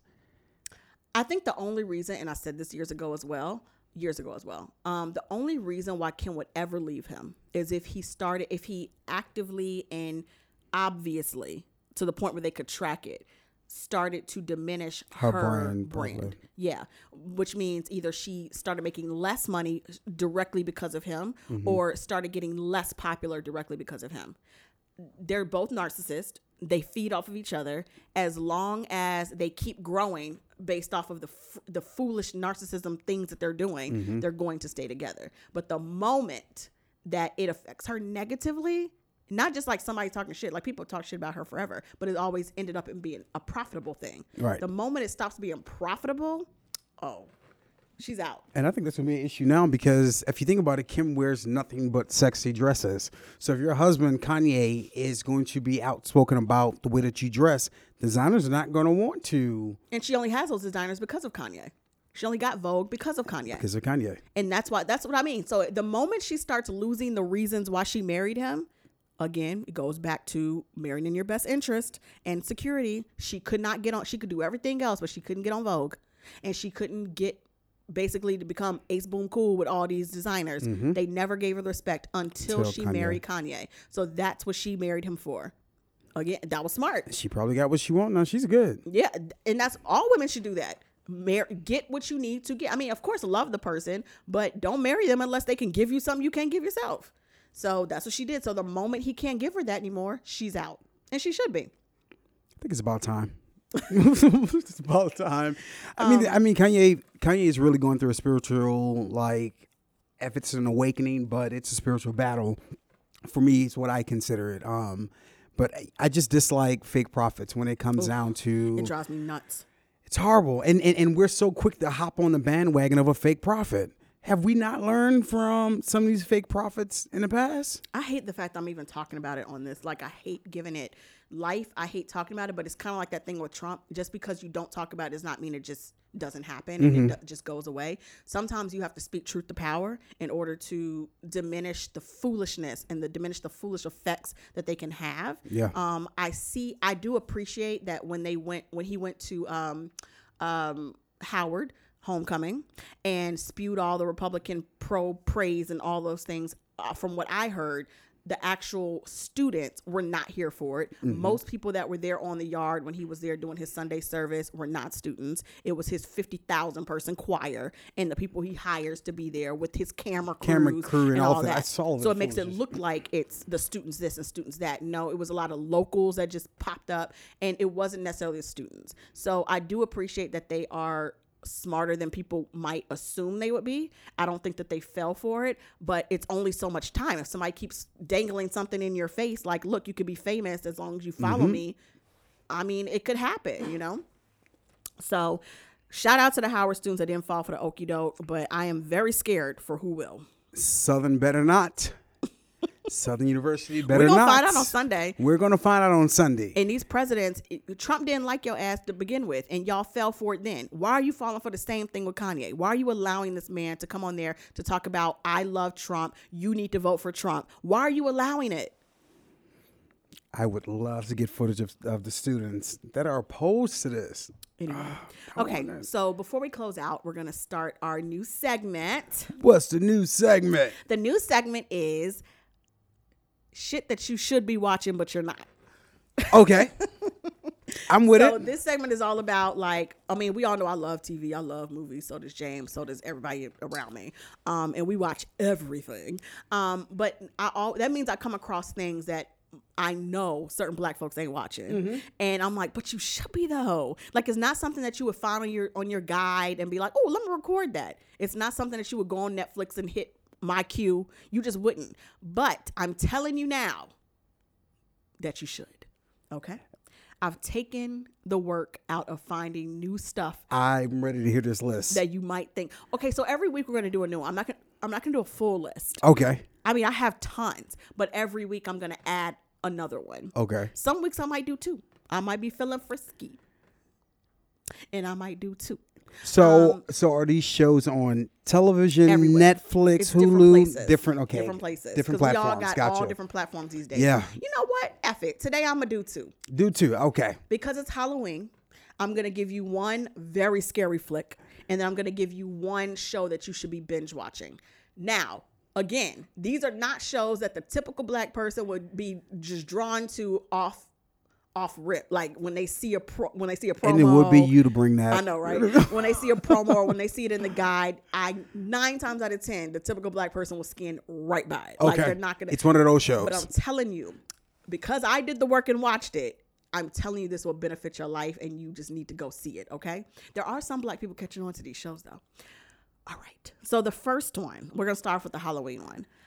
I don't know if y'all. Okay, so in my bedroom, I refuse to have like an actual cable box because I don't really believe in having TVs in the bedroom. It really messed up my sleep last time I did that. But this year, like when I moved to my new place, I needed a TV in my bedroom. Some days you just want to lay in bed and watch TV. And just chill. Don't want to move. So my compromise was not having cable, like a cable box in there where I could like watch live TV and all that stuff. My compromise is only using like the smart stuff. So that means I have, like Fire Stick and all that stuff and Chromecast and all that in there. And I have a smart TV. So I can technically, at this point, watch a year and a half later, it's basically the same thing. Basically. You can basically see everything. But I really like the fact that I can just, turn on Netflix, turn on Chromecast. I can really live stream live TV from apps if I need to. It's really sad. But I like laying in bed and watching certain things. What I discovered was this app on Fire Stick, and it's called Shudder. It's also just an app on regular smart TVs and stuff. Okay. So Shudder is a streaming service, and now there's tons of them popping up where you pay a monthly, fee, whatever. Shudder's only, I think, $5.99. That's why I wasn't gonna try it. I was like, I don't need to buy another streaming service. However, I love scary movies, and I've gone through all the scary movies on Netflix, all of them on Fear, on Chill Network, all the free ones, or all the ones I've already bought. I need something new, so I saw the Shudder Network, and I looked at the preview. I'm like, oh, these look like movies I ain't never seen. These are original movies. Wait a minute now. And so, at best, I was like, these are gonna be like those stupid, like D-list, stuff that just couldn't make it to theaters or couldn't even make it to Redbox, honey. Like not they a just gonna put it on Redbox. Shudder. Yeah, so I was like, I ain't buying that. Whatever. Then it clicked to me where I heard Shudder before, and I feel like you're already scared. I mean, listen, I don't do well with horror movies. I promise you. Like Candyman still scares me right now. Oh gosh. Yeah. Okay, Candyman was scary. Okay, so I knew the word Shudder or the app Shudder because they came out with this huge documentary that's called Horror Noir. Okay. And it made like mainstream news, and I think they had an event, and I remember looking at it like, what's Horror Noir? And come to find out, it's about the history and now of black horror films. So that's kind of how they got put on the map, is with people knowing who they are, is by them following what black horror films, how they started and who they are now, and just how they've developed over the years. And then I was like, oh, I already wanted to get wherever it was that this black horror film documentary was. Yeah. Already wanted to get that app. I didn't even know there were that many black horror films. Yeah, there's a lot. And I could thank my mom for this because she loves horror films as well. So she has like all the old black and white movies. And like I watched Freddy Krueger when I was really little, like because she loves horror films. And so that's why I think they don't really faze me, even though Freddy Krueger did faze me at like 8 years old. But it's now I like the beauty of it. Like I just love watching it. That wasn't a work of the Lord in our house. So. So no, my mom's like the biggest Christian. Like she's the first lady of a church. Oh. And she likes horror movies. movies. I know. My stepdad's now a minister. So, yeah, she does. She loves horror movies. So, anyway, I was gonna get whatever the network is anyway because I want to see that documentary. So come to find out, it's Shudder. Then I was like, oh, I don't need to spend no more money at all. But with this free trial, I got my entire life. Ain't nothing like a free trial. And I figured it out. Yes. So I saw that, I'm just flipping through because it looks kind of like Netflix. You can add to my queue. You can remove stuff. Gotcha. You can, get previews of things. And I saw this preview for something called Haunt. And I was like, it was just made, 2019. I didn't think it was I thought it was going to be just a cheesy slasher movie, the typical cheesy slasher movie. I mean, it's on Shudder. Something that you would see on like a indie channel. Yeah, I mean, if it was good, then it would be in theaters, right? Gotcha. So that's what I was thinking. So I was like, well, let me just go ahead and watch this. I'm working anyway. I just need something in the background. I'm in the mood for a horror movie. Hunty. I am still shook. This is 2 days later. I am like scared. Just like walking down the street. Even after that, I went to go get food the next day and jumped out of my pants almost because somebody walked around my car. And like, I mean, I'm just like on edge. And this movie was so triggering. So what's the synopsis of it? Okay, so here's the thing. It's called Haunt because it's about a haunted house trip. So this group of college friends decide on Halloween night that they want to do something fun. Like they went to a party first and the party was lame. They're like, no, let's go do something. It wasn't super enough. fun. So thanks to Yelp, they find a haunted house like way off, in the woods or something. Oh, this is based in Chicago, by the way. So that's another movie. They pulled from a lot of classic movies. To me, they pulled from Halloween for that because Halloween is based in, the boonies of Illinois. So this is also in the boonies of Illinois. So they drive into like this field and like this random country part. Outside of Chicago, Illinois is very rural and very like country. Yeah. So that's why they were driving for like an hour in the woods and in, were they probably America. In an old van? Yes, they were in an old van. Oh, I hate it. They were definitely in an old van. They were in the dude's, he drives for Uber and he probably got the turned van on the from Uber because he was like, this is a long drive. Y'all gonna pay me for this. So he turned it on and his friend took it and threw it out the window because he was like, absolutely not. But that helped him later on. So yeah, he has a big like van. And so they pull up, they hop out the van like the Scooby-Doo machine, and they see like two people standing in line, and like dressed up like kids like them. So they were like, okay, I mean, I guess it's legit. Other people are here. And they get out and they go up to the thing, and it's scary as hell from the moment they walk up to go talk to this clown to let them get into the haunted house. They had to check in their phones. They had to sign release forms, which we've all done. Oh, really? I've never attended. Release form. Okay, yeah, I won't ever attend. Won't ever attend. Oh yeah, I've done that. And to me, it was the coming true of everything that you would think would happen in a really crazy haunted house. So I've been in some crazy haunted houses. We went to Sheriff Fody's back in New Orleans all the time,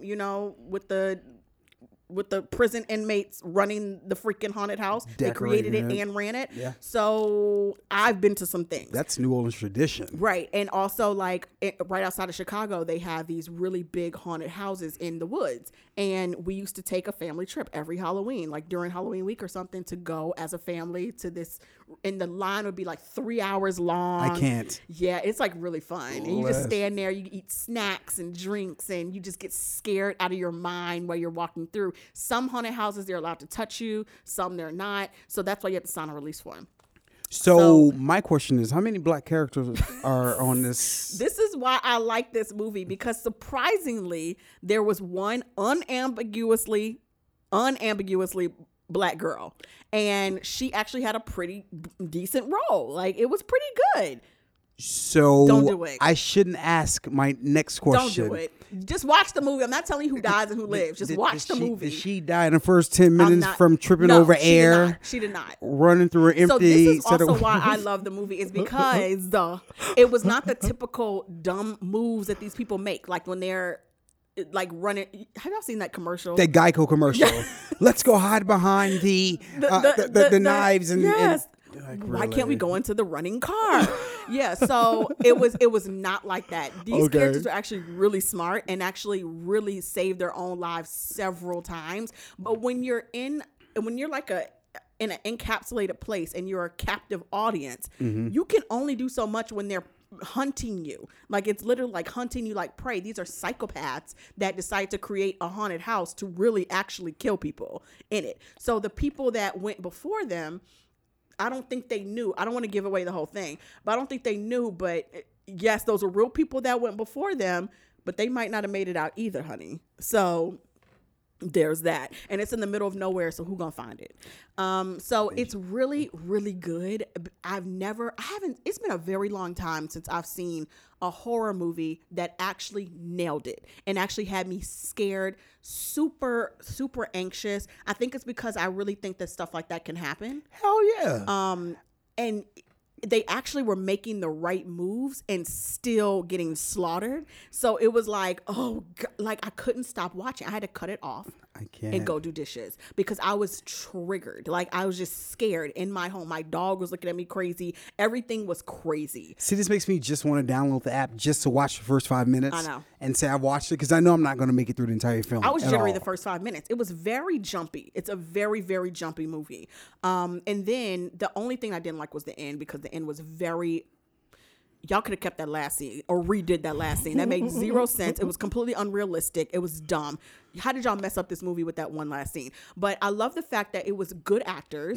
One of the actresses, the lead actress, is actually on The Bold Type, which is my other favorite show, on CW.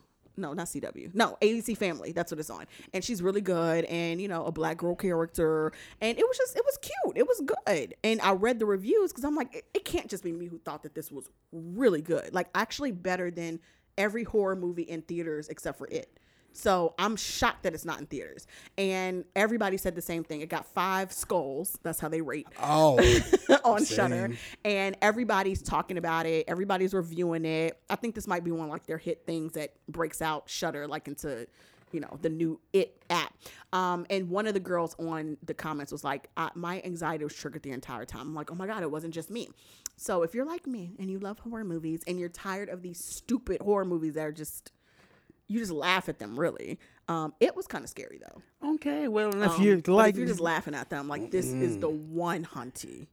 I just can't. I don't know. Just growing up, just being attached to the church, it was like, you ain't bringing that in this house. Like, I mean, there are some that I still, to this day, second guess watching, because I like stuff like Poltergeist. I believe in stuff like that. Like, I believe that's real, so it's kind of hard for me to watch. And even Poltergeist had stuff happening in real life on the scene. Didn't something happen with like the entire cast? There was only one that somebody died, and a bunch of them died. I think there was only one living character from Poltergeist, and that was while they were filming. I'm saying somebody was killed, like stuff like that. In like Final Destination, I believe in that kind of stuff. Final Destination, so it freaks me out because I'm like, no, I don't even want to put that in my aura. But something like this, it's a haunted house. You go to haunted houses with your friends, and then I didn't expect for this to happen. So it was every piece of blood and gore and horror that you would want. There you go. I'm gonna be honest. This is the reason why I don't walk outside of New York on Halloween.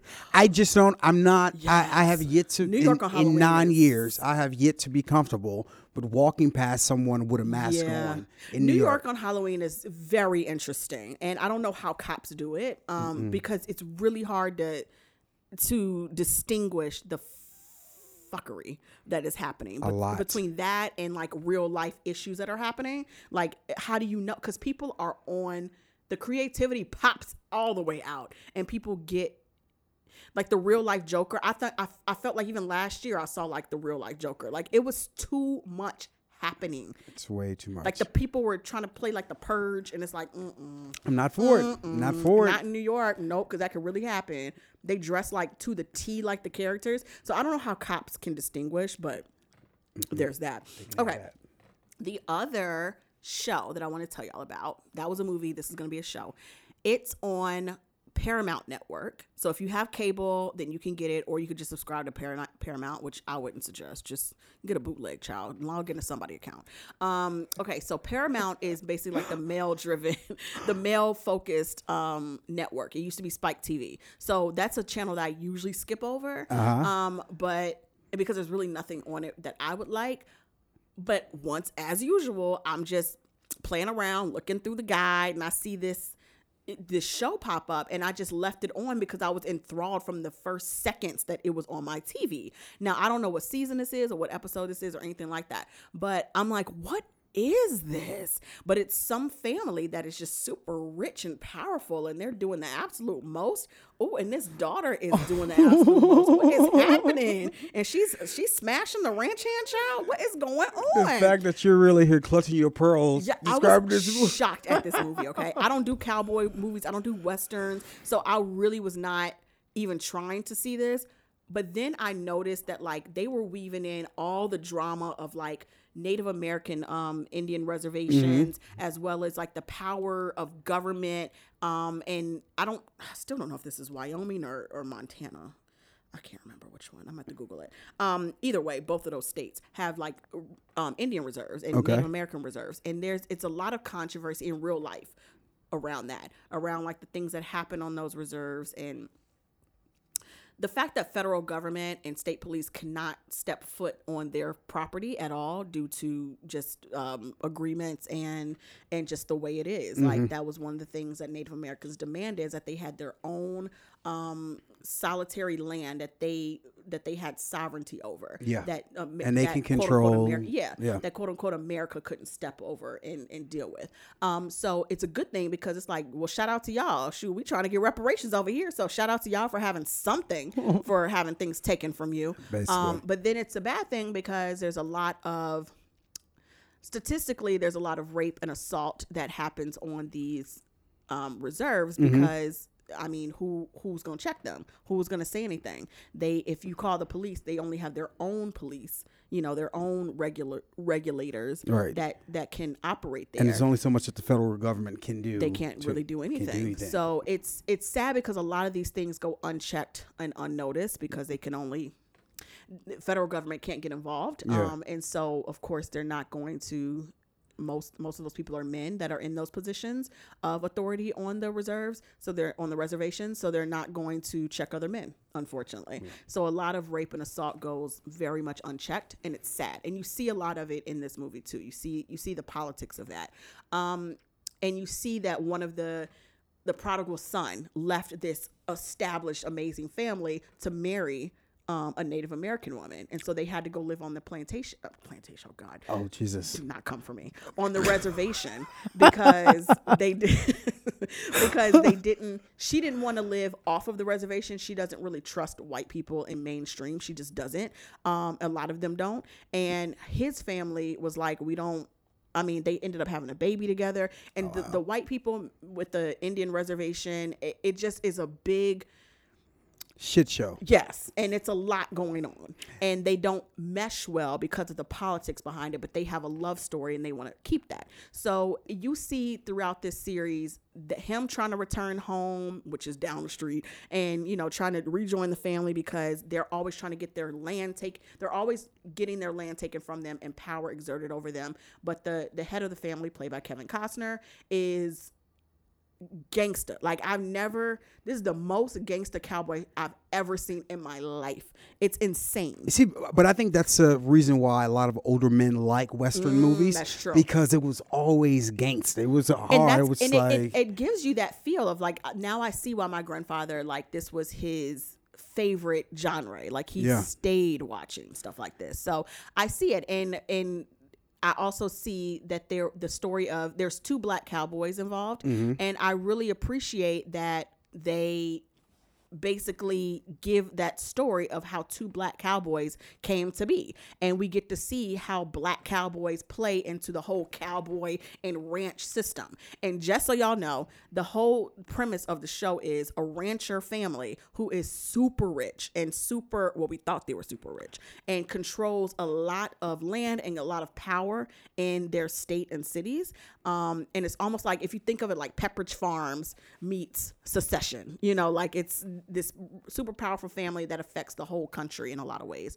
And they're just doing a lot of low down underbelly type stuff to keep their land where it is. That means they have to fight the Indian reservation. They got to fight the cops. They got to fight the politicians, and they got to fight each other. Do we need to call Ava for this? Because this sounds like the white version of it's Queen the white Sugar. Version of Queen Sugar all day with 2 black people thrown in, and I love it. I don't care. I love it.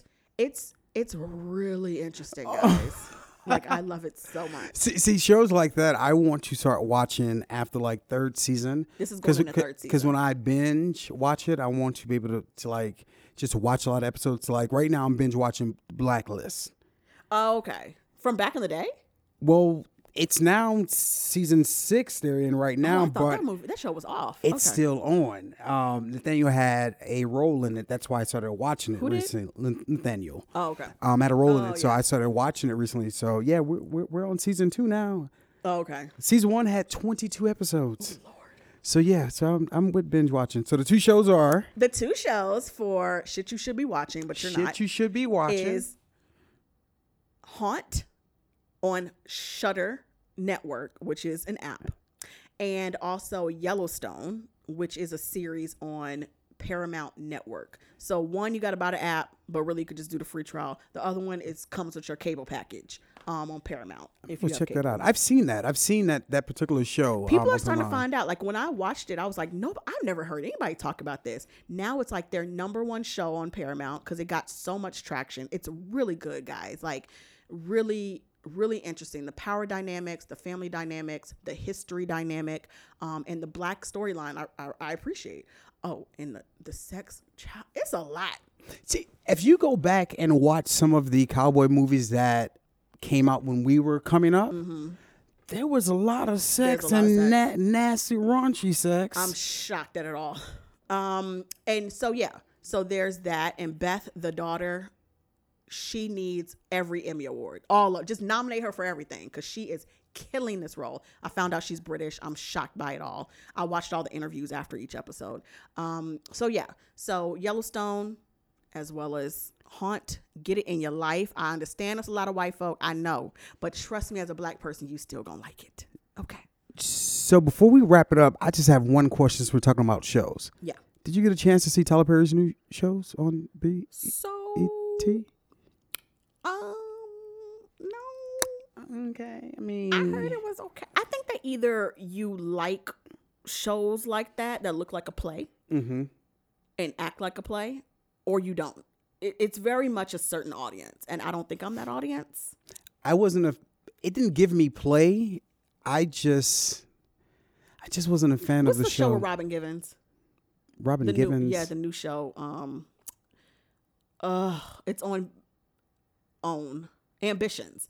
That's my extent of like over the top yet not enough type show. It's really good though, and it's very it's very, like telenovela. It's very telenovela. Gotcha. That's my extent of that. I feel like Tyler Perry's goes one step past that, and I'm just not interested. For me, it was just a little too much because I was expecting Girlfriends, kind of, sort of. I mean, not necessarily that whole theme, but no, on Sisters, his new show. Oh, Sisters. Yeah. That's that show. But it was every sister was problematic. Had a situation. This one girl, one of the characters, she wakes up. It's her birthday. Finished having sex. He walks into the bathroom. He changes. He comes back out, and his phone rings. And the first thing she says is that her calling you? Oh God. This is like opening scene, so you're sleeping with someone who's married. How Ambitions was too. So it's just a lot for me. And the Oval, the fighting scene for me, the interracial first family, and nobody says that they're interracial. It's but that opening, the opening scene was a fight. Like yeah. It was just a lot. I don't think it's my forte, but I did hear it was good. So did congrats to him. I heard mixed reviews. Some people, I think it's the fans of that type of show that think it's good. They also love have and have nots, like that type of crowd. See, I like the have and have nots. Yeah, no, I tried many times. I can't. I love Tico to death, but I can't with that show. I like the have and have nots. Yeah, I've heard mixed reviews. Some people said it's really good. Some people are like, oh no.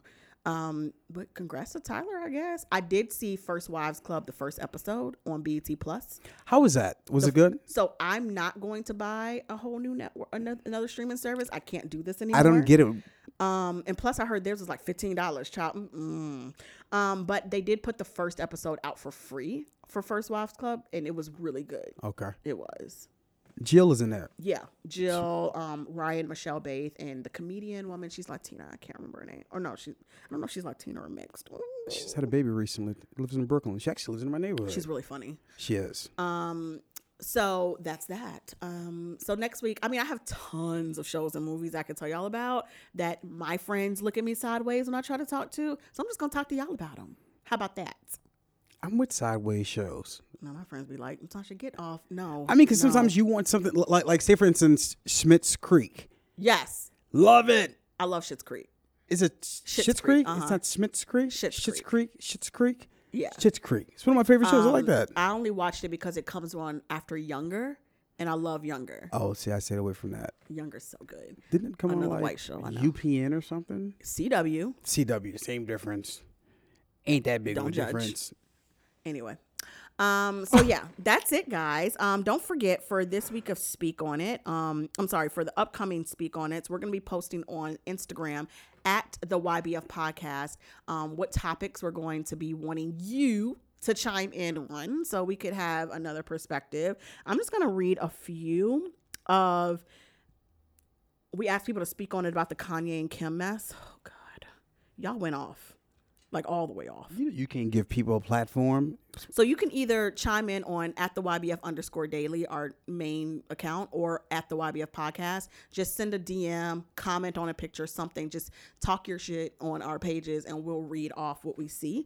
So when we talked about Kanye West revealing that God has delivered him from his sex and porn addiction and he's, mad about Kim dressing too sexy, this is some of the things people said. Mad_bananas says, Black Twitter is why you became Ye. He has become irrelevant to us. Let him sink. I don't care about him or his music anymore. He is playing with God to make money like all the other preachers. Oof. Cleflo Dollar. Right.